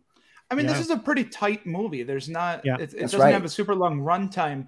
And even when people say, the stuff at the beginning is boring, it doesn't mean anything to the whole. I disagree with that, of course. And I think the rest of us do. We all disagree with that. But I think that is carried through the whole movie. There's nothing that they ever bring up in this that doesn't pay off or that doesn't somehow contribute to the whole. That's right. Yeah. Right. So that conversation of him, of what he did for his past job, seeing that pay off later, that's just the whole movie does that. And there's a reason why he's talking about it. Even if it's not, it doesn't have to be all action all the time, as long as what's being discussed or shown to, there's a reason behind it. Right. There's no fluff in this movie. There's really not. I could do without the pool party scene, but I get we're trying to get to these characters. Who they are. It makes sense why it's there, but It was a little 2000s, a little cringy for me, but For sure. Yeah. Well, that was just the ugly yellow filter they had on most of this movie. That's so many movies during this. I messaged that to Dean. I'm like, and the movie has a fucking yellow filter that I hate. We've had that show up in other movies, and it drives me nuts. On that note, the cinematography. There are some shots in this movie, the landscape and the sunset. Yeah. Oh man, it's so slept on. I think the shot too. I was thinking about this of when the girls are hanging onto like the cliff after they ditch the truck and he comes up and the moon's behind him. Holding a rifle. One of the best shots. Yeah, the silhouette shot of him. So cool. My God, that is an amazing shot. Yeah, one of my favorite shots is actually right before he kills Christy and she's crawling away. Yeah. We have this sort of like panned out shot where he's standing on the left hand side of the screen, super wide, and she's trying to crawl out to the right, and then he shoots her, of course. But it looks so good. You're right. Yeah, I was kind of wondering what you guys thought after he shoots her and his reaction to when it's done. It almost feels like when this hunt is over for him, there's like almost something that he loses out. Like it's not, I don't know. It really, his reaction to it was interesting after this was all like this was all over. And I'm not saying that he felt remorse by any means, but there's almost like his look on his face is almost like, oh, like this is something that's so exciting for him when he does it. That when it's done, it's like, oh, it's like a loss, like a real loss, right? And not to say, for someone like him. Sure. Right. Well, I mean, he had talked about keeping the one alive for months. And then this one he kills right away. We clearly saw he was going to rape her earlier before Liz got involved. So it was probably he was sad that he missed out on all of that, the torture that comes before him eventually killing them. Yeah, I think also like his by the campfire when he was talking about all the hunting, there was so much joy. He had so much joy in like the hunting and even like the close-up kills he really like loved. And so you're sitting around this campfire and everyone's like, this is weird. This guy's like talking, he just like really loves killing these animals. So I was actually expecting him to let them loose and hunt them. I thought he just wanted like the high of hunting them again, right? Because he was saying he doesn't do it anymore. That's not his job anymore. So I thought that's where we were going. So when they were captured and he like keeps them alive for months, I was like, okay, he's sadistic, but that's different than I thought. So I wonder if him like actually getting to hunt Christy at that point after he kills her, he's like, interesting. Like that I actually got to hunt her there. And maybe he's just thinking about that. Actually from long range, like picking off two people. And being like, I guess I also have to get rid of their bodies because like he was probably thinking like I can't just leave them here, right? I got to get rid of them. There was all that was going on in his head. I think there's something to be said about him in the hunt by having, because he has Ben and Liz and Christy all separated, and he's sort of taking a one at a time approach. So it's sort of in a way he's kind of, even though he's pretty thorough, like he crucifies Ben, but he's still leaving him unattended. There's still a chance that he could break out and escape. And I feel like Mick is completely okay with that because like, where's he going to go? Right. If he gets a chance to go hunt someone down, he's going to take it, which I think that says something about him kind of encouraging a little bit of a hunt being there after he has them tied up. And it's like, oh, if they get away, I don't necessarily, because he could bring them all to one room and make them watch or keep them otherwise occupied, but he chooses not to. And I feel like it's because, it's kind of, he wants them to escape maybe so that he can track them down again. Well, there's That's that. kind of how I look at it. Yeah, I think he's just so cocky. Like Gaius had mentioned before, when we watch movies like this, this is the first time that something like this has ever happened. People haven't escaped before. So he's never, he lets his guard down because he always thinks he has the accurate. He always has the upper hand. I mean, I think either interpretation works, but I just think he is so overconfident that he feels like he can do those things and he's still going to win at the end of it. It is home field advantage for sure too for him. So But back to you, Gaius, what you were saying before you let me go. No, you're good. No. I just also love what this movie does too is give you a smidge of hope and then like snatch it away. So like when Liz gets in the car, she has the keys and like, all right, she just got the car and then she starts it and then you hear that laugh of his first and then he's just in the back seat. And he does like sticks it like I remember my friend Chris distinctly in the theater when we saw this. When as soon as he heard the laugh, he was like, "Fuck." Because he was just so like invested in her getting away, caught off guard probably. I was. And then of course when Christy finds the guy when that guy's driving by and he stops for her and he's like, "Oh, I'm going to help you," and then you hear that first faint like the bullet like hitting his like little canteen, and it was just Yeah. the whole. And again, another like oh fuck moment. Like, really, like, they're like they're not gonna get away, are they? And like it's I have even my friends who love horror movies. They'll be honest, it's hard for them. Like you mentioned earlier, that this movie is very bleak. Some of them don't like bleak horror movies where like like everyone dies. I mean, I know that Ben survives, but like like we've watched these two female characters like go through it, and not even one of them is gonna make it. Right.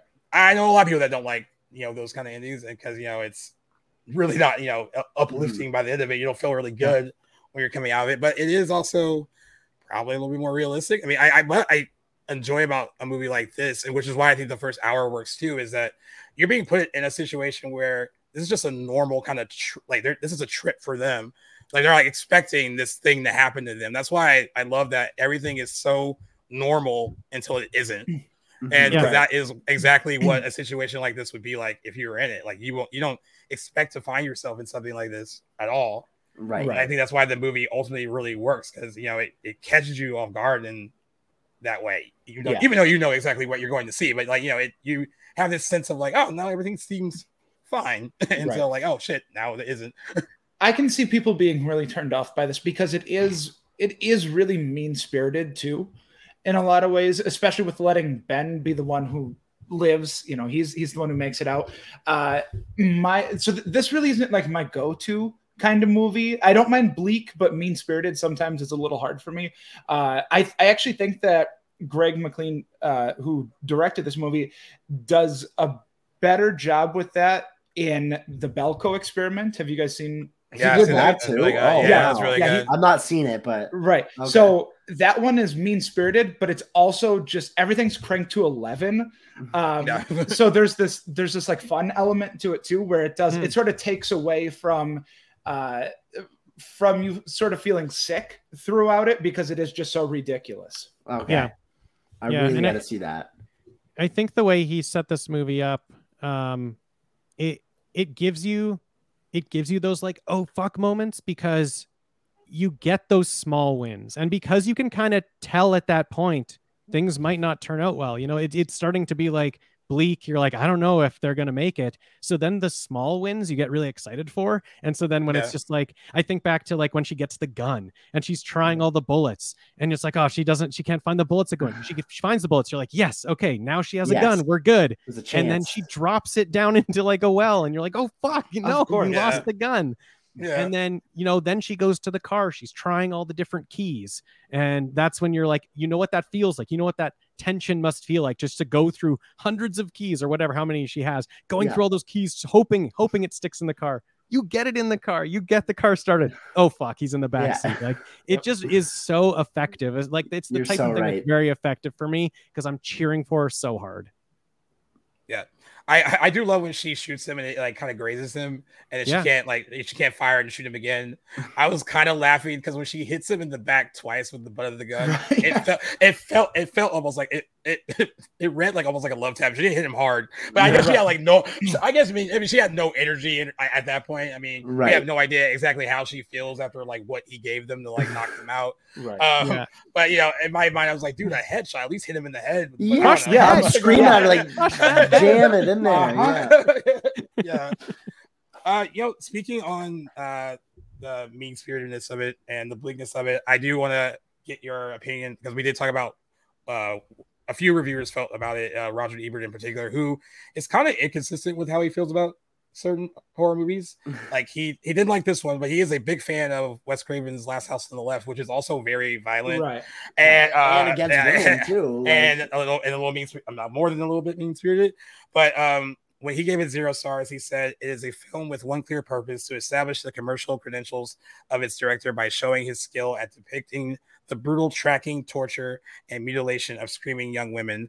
I wanted to walk out of the theater and keep on walking. And then the Seattle Times said the writer for that said this was the first movie she ever walked out of, and she called watching the film punishment and wondered how someone's real death inspired this entertainment.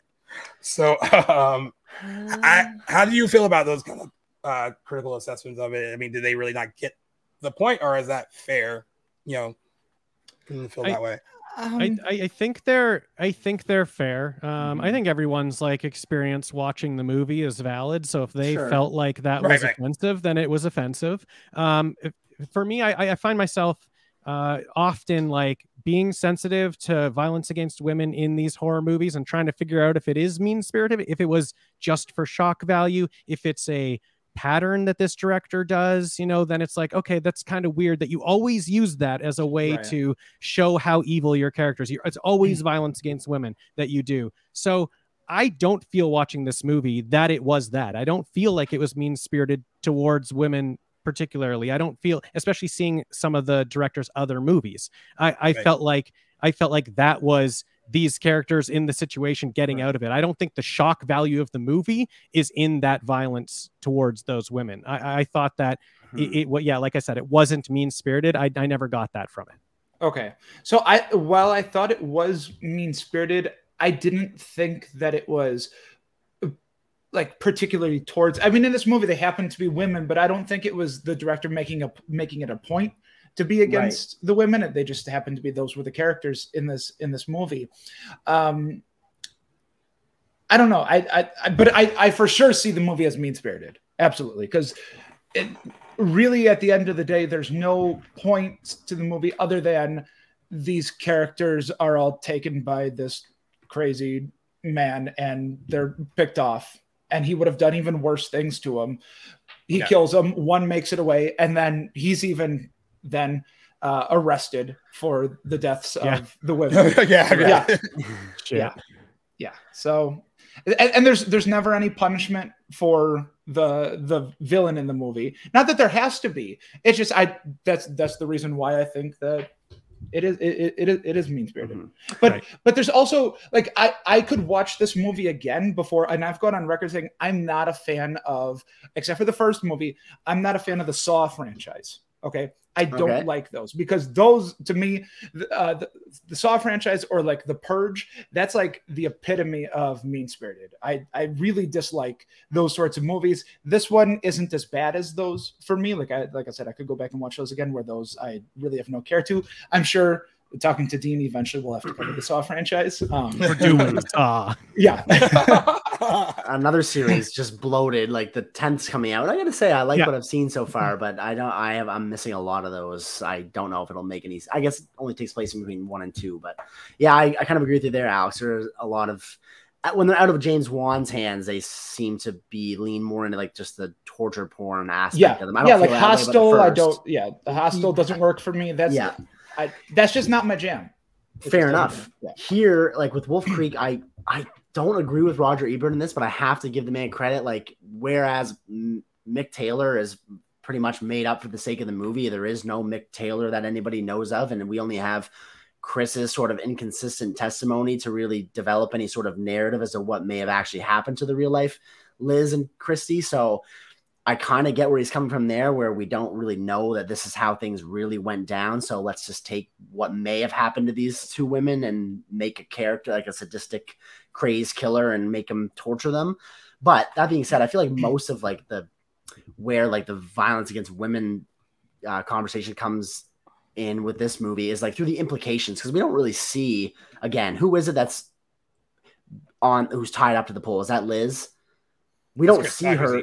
That's Chrissy. Okay, so we don't see him, like, he's messing with her, but we didn't see what happened to her before. And she ends up kind of getting put down fairly easily, if you will. I know it's not easy, but she's not ended up tortured. And we don't see Liz being tortured. Like, it's implied for sure. There's implications from what happened before when she was tied up and what's going to happen later after her spinal column is severed. But that being said, like, I feel like if the director really wanted to be mean-spirited and go crazy and show and revel in violence against women, he had every opportunity to do so.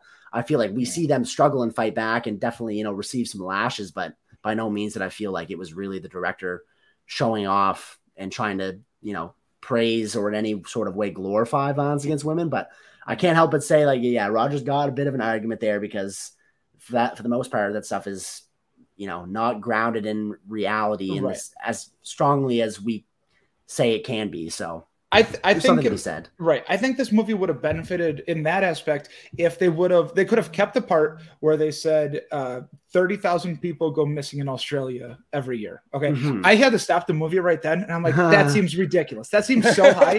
We looked it up and it's at like 38,000 people now go missing every year. Oh in my Australia. god! Oh, wow. They don't go Jeez. there. Why do you go there? Right. Why go there? Yeah. I know many are found, but like what Right. is it? It was like 10% are never seen again or something. Yeah. Like Exactly. 3,000 people. Leave it at that. Don't say this is based on true Yeah. events or whatever. Okay. If There you you leave that go. part out, you avoid all of that controversy. Yeah, I feel like a True. lot of horror movies during this time and maybe a little bit after this played on that whole like based on the true story, Yeah. based Oh. on actual events, Totally. kind of thing. Like The Strangers did that, and I was like, and that was like very loosely based on some stuff that the director or writer had heard, Right. and like and you're kind of using that as like your hook. I mean, I get it because it works for some people because they're like It puts they look asses it in up. seats. Yeah. There's- there's the thing with Roger Ebert though. I guess like it's just I would like to know the difference between like why this gets 0 stars, but then something like The Last House on the Left he gave 3.5 stars Right. to, Right. which is just as violent. He didn't like the Texas Chainsaw Massacre remake for the same reasons that he thought it was too violent and bleak and all as well. And I guess I just don't see the difference. on, I guess Raj. and like Yeah, the I agree. the Well, approach.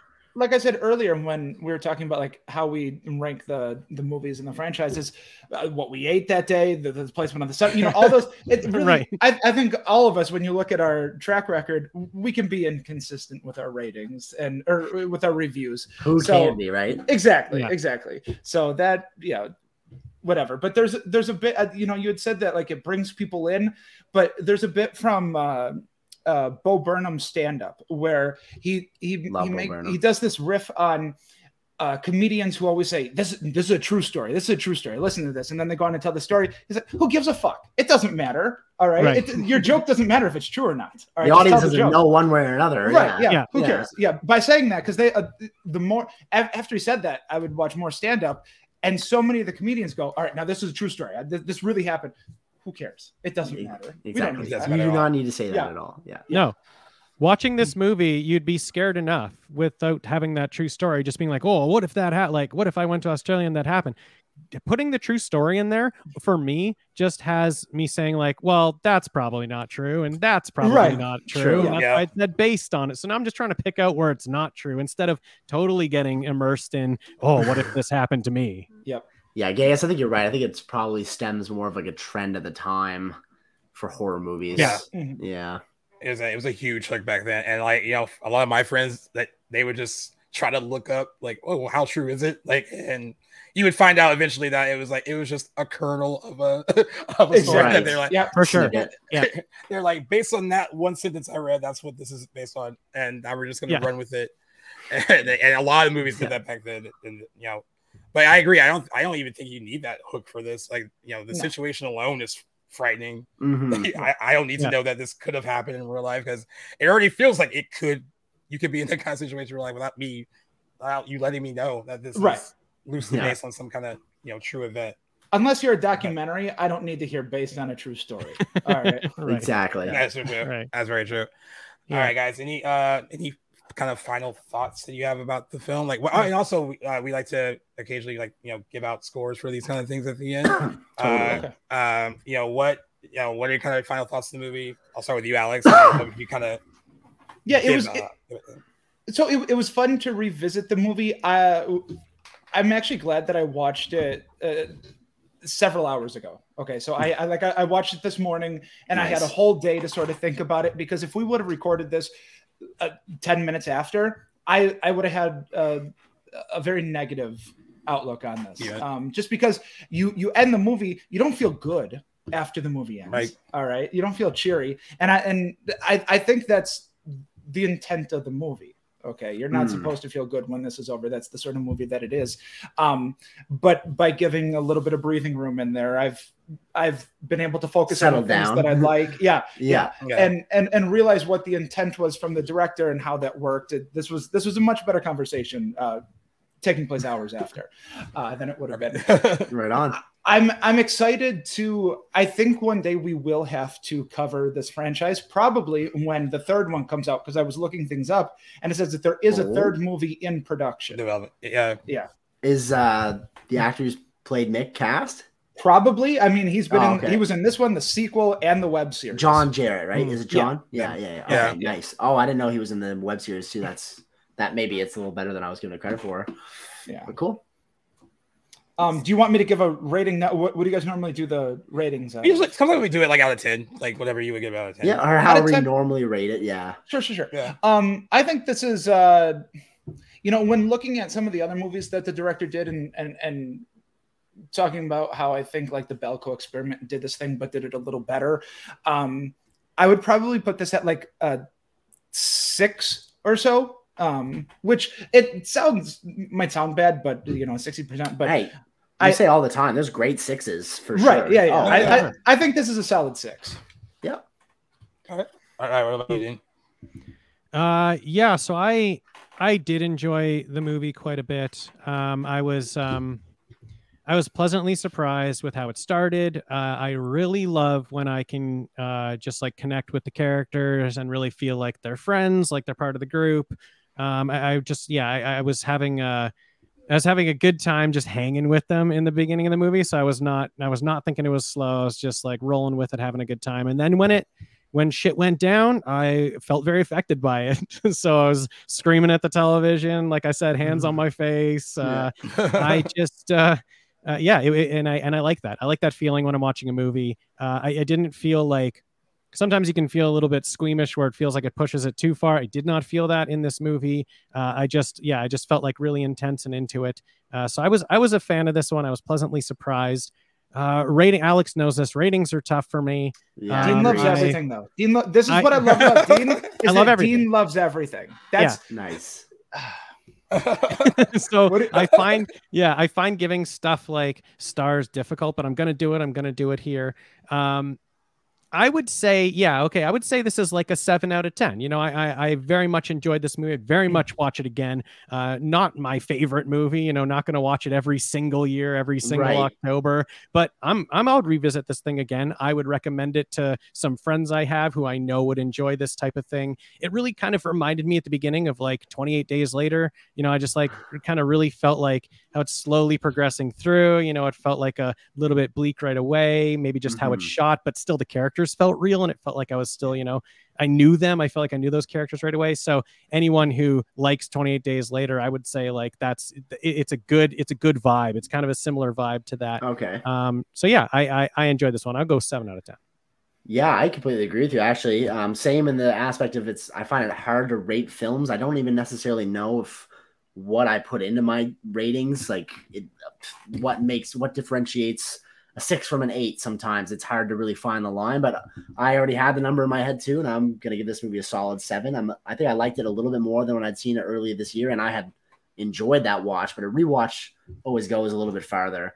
That being said, time to put some time in between this one. I was going to say, if this was like more rewatchable, I would probably lean towards a 7.5 or an 8, but where I'm like, I could probably put some distance between this now, having seen it twice this year, and nothing's screaming at me to go see it again. Also, as messed up as it sounds, I like a higher body count. So like there's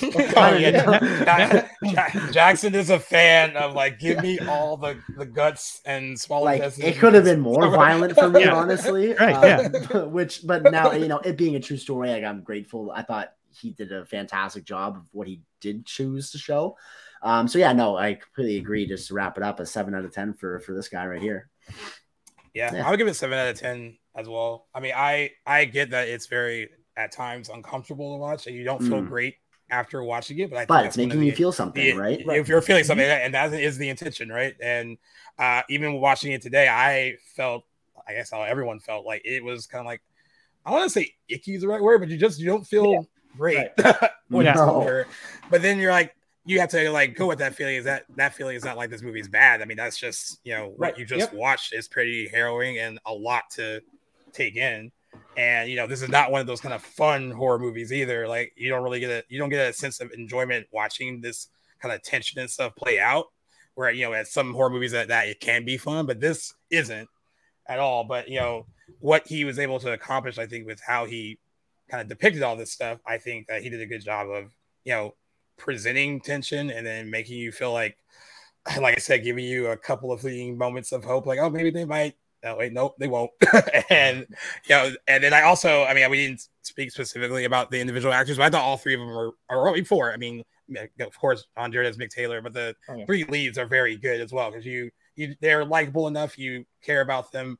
They're engaging. The girls in particular, once they need to show terror and all that stuff, when things get real, they're very, very good. You believe it. So yeah, I think it's a solid 7. It is it's not, I don't think, a rewatchable one. It's not right. Mick Taylor is no Freddy Krueger. It's not like watching A Nightmare on Elm Street where it's like, oh, this is just gonna be a fun watch. But I do think people, if they wanted to check it out, could make it part of their kind of spooky season watch. Especially if they are just discovering it too. It's a really solid entry to the genre, I think. Well, I think what would be interesting is because I've never seen the second one, watching franchises like we do, I think there's a lot of potential for, especially seeing that this first one was successful and wanting to make more. There's a lot of potential to make Mick into that, into a slasher character that you would want to come back and see again. All that stuff is there. They would just have to, amp it up a little bit. So I am interested to watch the second one to see if they do that. Yeah, me too, actually. Yeah. I've seen clips, I think, maybe way back in the day, but I can't think of anything concrete. But I would like, I'm a guy that I would show up for the Mick Taylor. It's hard to call him like a horror movie icon, but I think in the singular performance, he's up there with definitely underrated, slept on, if you will. Yeah. But I would like to see more of him in action because he's just an enthralling, charismatic sort of killer, although you're not in any way rooting for him like I would Michael Myers, for instance. I don't know if you guys are like on the side of the villain in movies like I normally am. Sure. He's hard to get behind, but I want to see more. Some more than others, certainly not Mick, but he is great to watch in action, I guess. But yeah. It's interesting too because on IMDb, because you said you gave it a solid 6, Alex. It does have a 6.2 out of 10 on IMDb. Yeah, they agree. Also, one of the rare movies to get an F cinema score from opening day audiences when it came out. But you know what? I won't give any credit to that because Hereditary got a D+. And I still don't understand why. I mean, I guess, I do have friends that saw Hereditary. They were like, I didn't get it. I didn't like it. It certainly wasn't for me. But like I talk to Jax about this all the time. I always go back on that Hereditary D+. I'm like, what the hell were they watching? Right. That seems that's messed up. Well, okay. If they had the reaction that my wife had, I get it because she turned to me and she goes, "What did you just do to me?" Like we can't undo want this that out of a horror movie though. Right. Like I can't. Not my wife. When it feels like the movie violated her. Wait, what did you let this do? This has changed me and not for the better. If something is able to impact you in that sort of way, think about the opposite end of that spectrum, where if you were like bored to tears walking out of a movie, like that's an F, but like, have that a reaction elicited from you from a movie, I'm like, how? That's an A at least. But that movie's an A+. People have their reasons. I 100% agree. Not even as a horror movie, but as a movie in general. Yep. I'm going to assume this is going to F cinema score because I watched the trailer before we got on to do this. The trailer for it gives the impression that there's a lot more, probably less of that slow hour buildup, and more of like the last 30 plus minutes that we get. Yeah. And I can see casual moviegoers being like, "Well, that wasn't what I thought it was going to be." The art of video or trailer making is one that has not been perfected. Right. And horror movie trailers are really good at that, where it's like, oh, this looks a lot better. And then you see the trailer for White Noise is really good, but that movie is awful. But the trailer is amazing. You know how many times Man of Steel trailer? And I hate that movie. But I wonder how this movie would do if it came out today, because we do have more of those A24 type movies. You have movies like Smile, that are the slow burn movies. They take a while, and we like that now. We've decided as a community, the horror movie people, that we're cool with that. So I wonder if that score would be different if the movie came out today. I struggle to imagine this movie being made, and at least in the way that it is. I don't think if this story was adapted again, I would feel like just the culture we live in today, people would be in outrage that like these women and Ben too, but who suffered at the hands of this. Well, I know he's imaginary for the sake of the movie, but I feel like, just the culture would look at it as like exploitation of like a terrible event. I would struggle to think about it being made, but I feel like it's a movie that very much is a product of the 2000s where I love it where it came out, but I struggle to think how it would be received. I don't know if it would, if I think it would be different or not, but I'd like to see it though. It'd be cool. Yeah. I agree. I agree. I do think if this comes out today, A24 releases it, because this got distributed by Dimension Films in the U.S. when it came out. Yes, I noticed that. I was like, damn. Which is really interesting. And I agree with Jackson. Even some of the reviews back then that seemed to take issue with the violence towards women in the movie, I think you would turn that up by 11 today with some people watching it and maybe looking at it in that regard, being like, oh, this is it. Like, I can see a lot more reviewers saying that this is a very nasty movie and not feeling too good about it. And I could be wrong, but I kind of think that could be. That's how I see it going. Probably. Of it today. That being said. That being said, though, I still enjoy it. I think it works. I want a Wolf Creek 3. Give us Wolf Creek 3. Give us Wolf Creek 3. Just make up the story. Before we let you guys go, we predict the box office. Every time we do an episode of Back to the Blockbuster. This week I was pretty close with the Equalizer 3. I said 36 million. It grossed 34.5 million over 3 days and 42 plus over the 4-day weekend. I guess it's like the second biggest Labor Day weekend opening behind Shang-Chi. So way to go, Denzel Washington. Very nice. He's got it. I saw it Thursday. It's fun. I mean, it is what it is. You know exactly what you're getting. It's super violent. There also was a little bit of joy watching him share the screen with Dakota Fanning again. That was very nice, nostalgic. And they actually, they play off each other even well. Like her as a fully formed adult now, still like how certain child actors they seem like they might lose it when they get older. I feel like she's still able to maintain a high level. She's had a high level of talent from like a very young age. Where even Denzel would say back then that this girl, like she's 9, but she's clearly like 40. Her spirit's 40. But no, it was a fun movie, and I'm glad it did well. I mean, the fact that there aren't any actors right now able to promote stuff, and this movie still opened as well as it did is a testament of like if it's good, people will go see it. And Denzel Washington, it's probably one of the few movie stars we have that can still open a movie based on his name. Alone. For sure. And this franchise has been remarkably consistent as far as like opening weekends. Like they're all in like the mid 30 range. So it's worked out. But this weekend we have The Nun 2. We mentioned the movie earlier. It's coming out this weekend. Tracking for it, according to Deadline, it's a 30 million plus opening weekend, which would be down from what the first one opened to. It's like 50, 55. I believe it's 55. I'm putting that right. I believe it is $55 million. Which strong. Caught me off guard when it came out in 2018. Yeah, $53.8 million. 53. Okay. By the time it exited theaters, it was 117 million. Or 117.4 million domestic, 365.5 million worldwide. It is the highest grossing film of the Conjuring universe, which is crazy to think as well. I didn't think it was that one. But what's promising is a lot of people. I'm seeing it tomorrow for work. A lot of people who have seen it early too said it's a lot better than they thought it was going to be. That it's a lot of them think it's better than the first one. There's less. Let's hope so. There's less focus on the lore and more focus on scares and stuff like that. So they were really excited for that. But based on like the tracking number and whatever interest you think might be in the movie and kind of what the first movie opened to, I'll go with you, Alex, first. Like, where do you think The Nun 2 will open at this weekend? I've never met someone with like a positive reaction to The Nun, to the first one. Shut up, Jackson. Man, don't get me wrong. There is shit in that movie that does not work. It is way too reliant on jump scares. But overall, I'd say I like more than I disliked about it. I just had to throw that out there. I can get it. It did have good atmosphere to it. The opening scene is pretty fun. Yes, the character of Alec I really like. Yeah.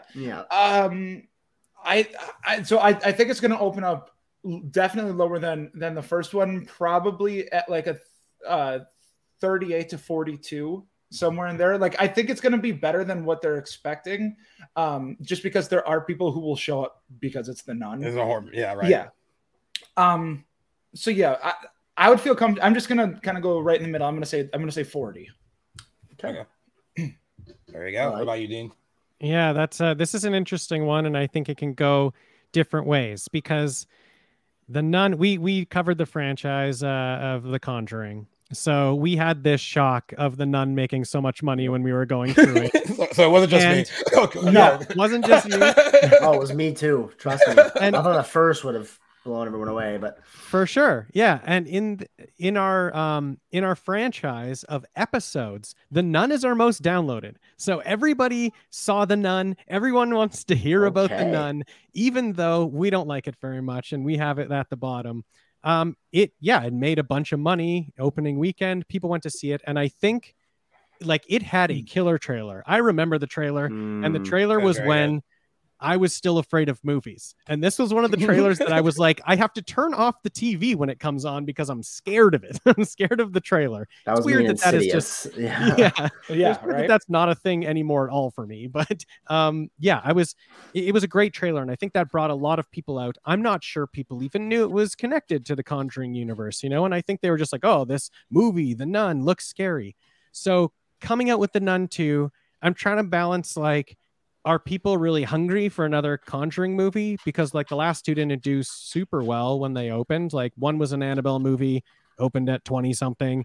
Next one was Conjuring 3, but it kind of came out digitally around the same time. So also was around 20. So we're trying to balance like the 50 something that the original Nun made with the 20s that we've been making in the Conjuring universe.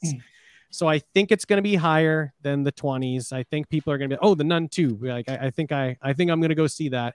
There's nothing really too much horror-y out there right now, so it fills a little bit of a void. If people are trying to get ready for spooky season, it might bring you out there. Maybe it's a little early, but I'm going to go a little bit lower than Alex here. I think I'm going to go at 35 is what this is going to open to. Okay, I like the little diversity here. Get a little gap going. I mean, I agree with most of what you said. I think your predictions are solid. I'm in the middle of you guys, not in the middle, but in between at 39, because I feel like I'm hoping it'll do a little bit better than tracking, specifically, like you said, Dean, because it's kind of filling the gap of horror right now. We had the last voyage of the Demeter, which was pretty disappointing, and also not very a horror, but not a very felt like it came out a little bit too early for spooky season. I think this will be the movie to get audiences ready for Halloween until they get The Exorcist and whatnot. But the first one to get the ball rolling. So I have high hopes for it, although it's under the first, but still above tracking. 39 final answer. And Gaius, how do you see the Nun 2 opening? I'm going to go with Alex. I think 40 is where I see it going. I think it will be better than tracking. Not as high as they. I still like when those numbers came out for the first week. I was like, who crunched those numbers? And they was like, I was like, did they? I don't not that I was mad. I mean, I love even when horror. Even if I enjoy the movie that much, I'm always excited when horror movies debut like that. I thought that was like a huge opening for something like that. And September has proven to be a pretty decent month. I mean, like It Chapter 2 opened in September, and that did really well during that month, and so did The Nun. I guess where it goes after opening weekend, it's going to be based on how much people enjoy it. And I also agree with Alex, where it's like I don't really hear a lot of people I know in my orbit that had positive things to say about the first one. You would never would have guessed that it made as much money as it did, the way that people negatively talk about it. But I still think, like you said, people will go out and support horror movies no matter what. And it has a marketplace to itself until Saw opens at the end of September, Saw 10. So I I think it opens at 40, and and that'll be enough to, even if it falls off a cliff next weekend, it'll make a lot of its money back and probably justify the existence of a third one if they want to do it. So, Yeah. So there you go. I'm sure that universe is far from over, at least while they're making money. Yeah. Oh yeah. Yeah, for sure. Well, thank you for doing the predictions with us. When we do get the actual numbers, we will mention Alex what you predicted, Dean what you predicted as well. Yep, I got them on our next episode. And also, I mean, thank you for kind of kicking off our first episode of Spooky Season with us. Like I said, like you were the first podcast I messaged when this kind of came up. And I also we have a lot of stuff planned for the next couple of months, like whether we're going to be talking about specific movies or just a general horror discussion in general about the genre, and we're going to put that kind of schedule up for everyone to see. So this does not have to be a one-off. If you see something later that you're like, hey, I would love to jump in and talk about that, please let us know, because we would love to have you guys on again. Absolutely. Yeah, I would definitely be back. This was a lot of fun. Oh, fantastic. Yeah, I love this. Yeah, thank you so much for having us on. We're very grateful, very pumped. This was a really fun time for both of us.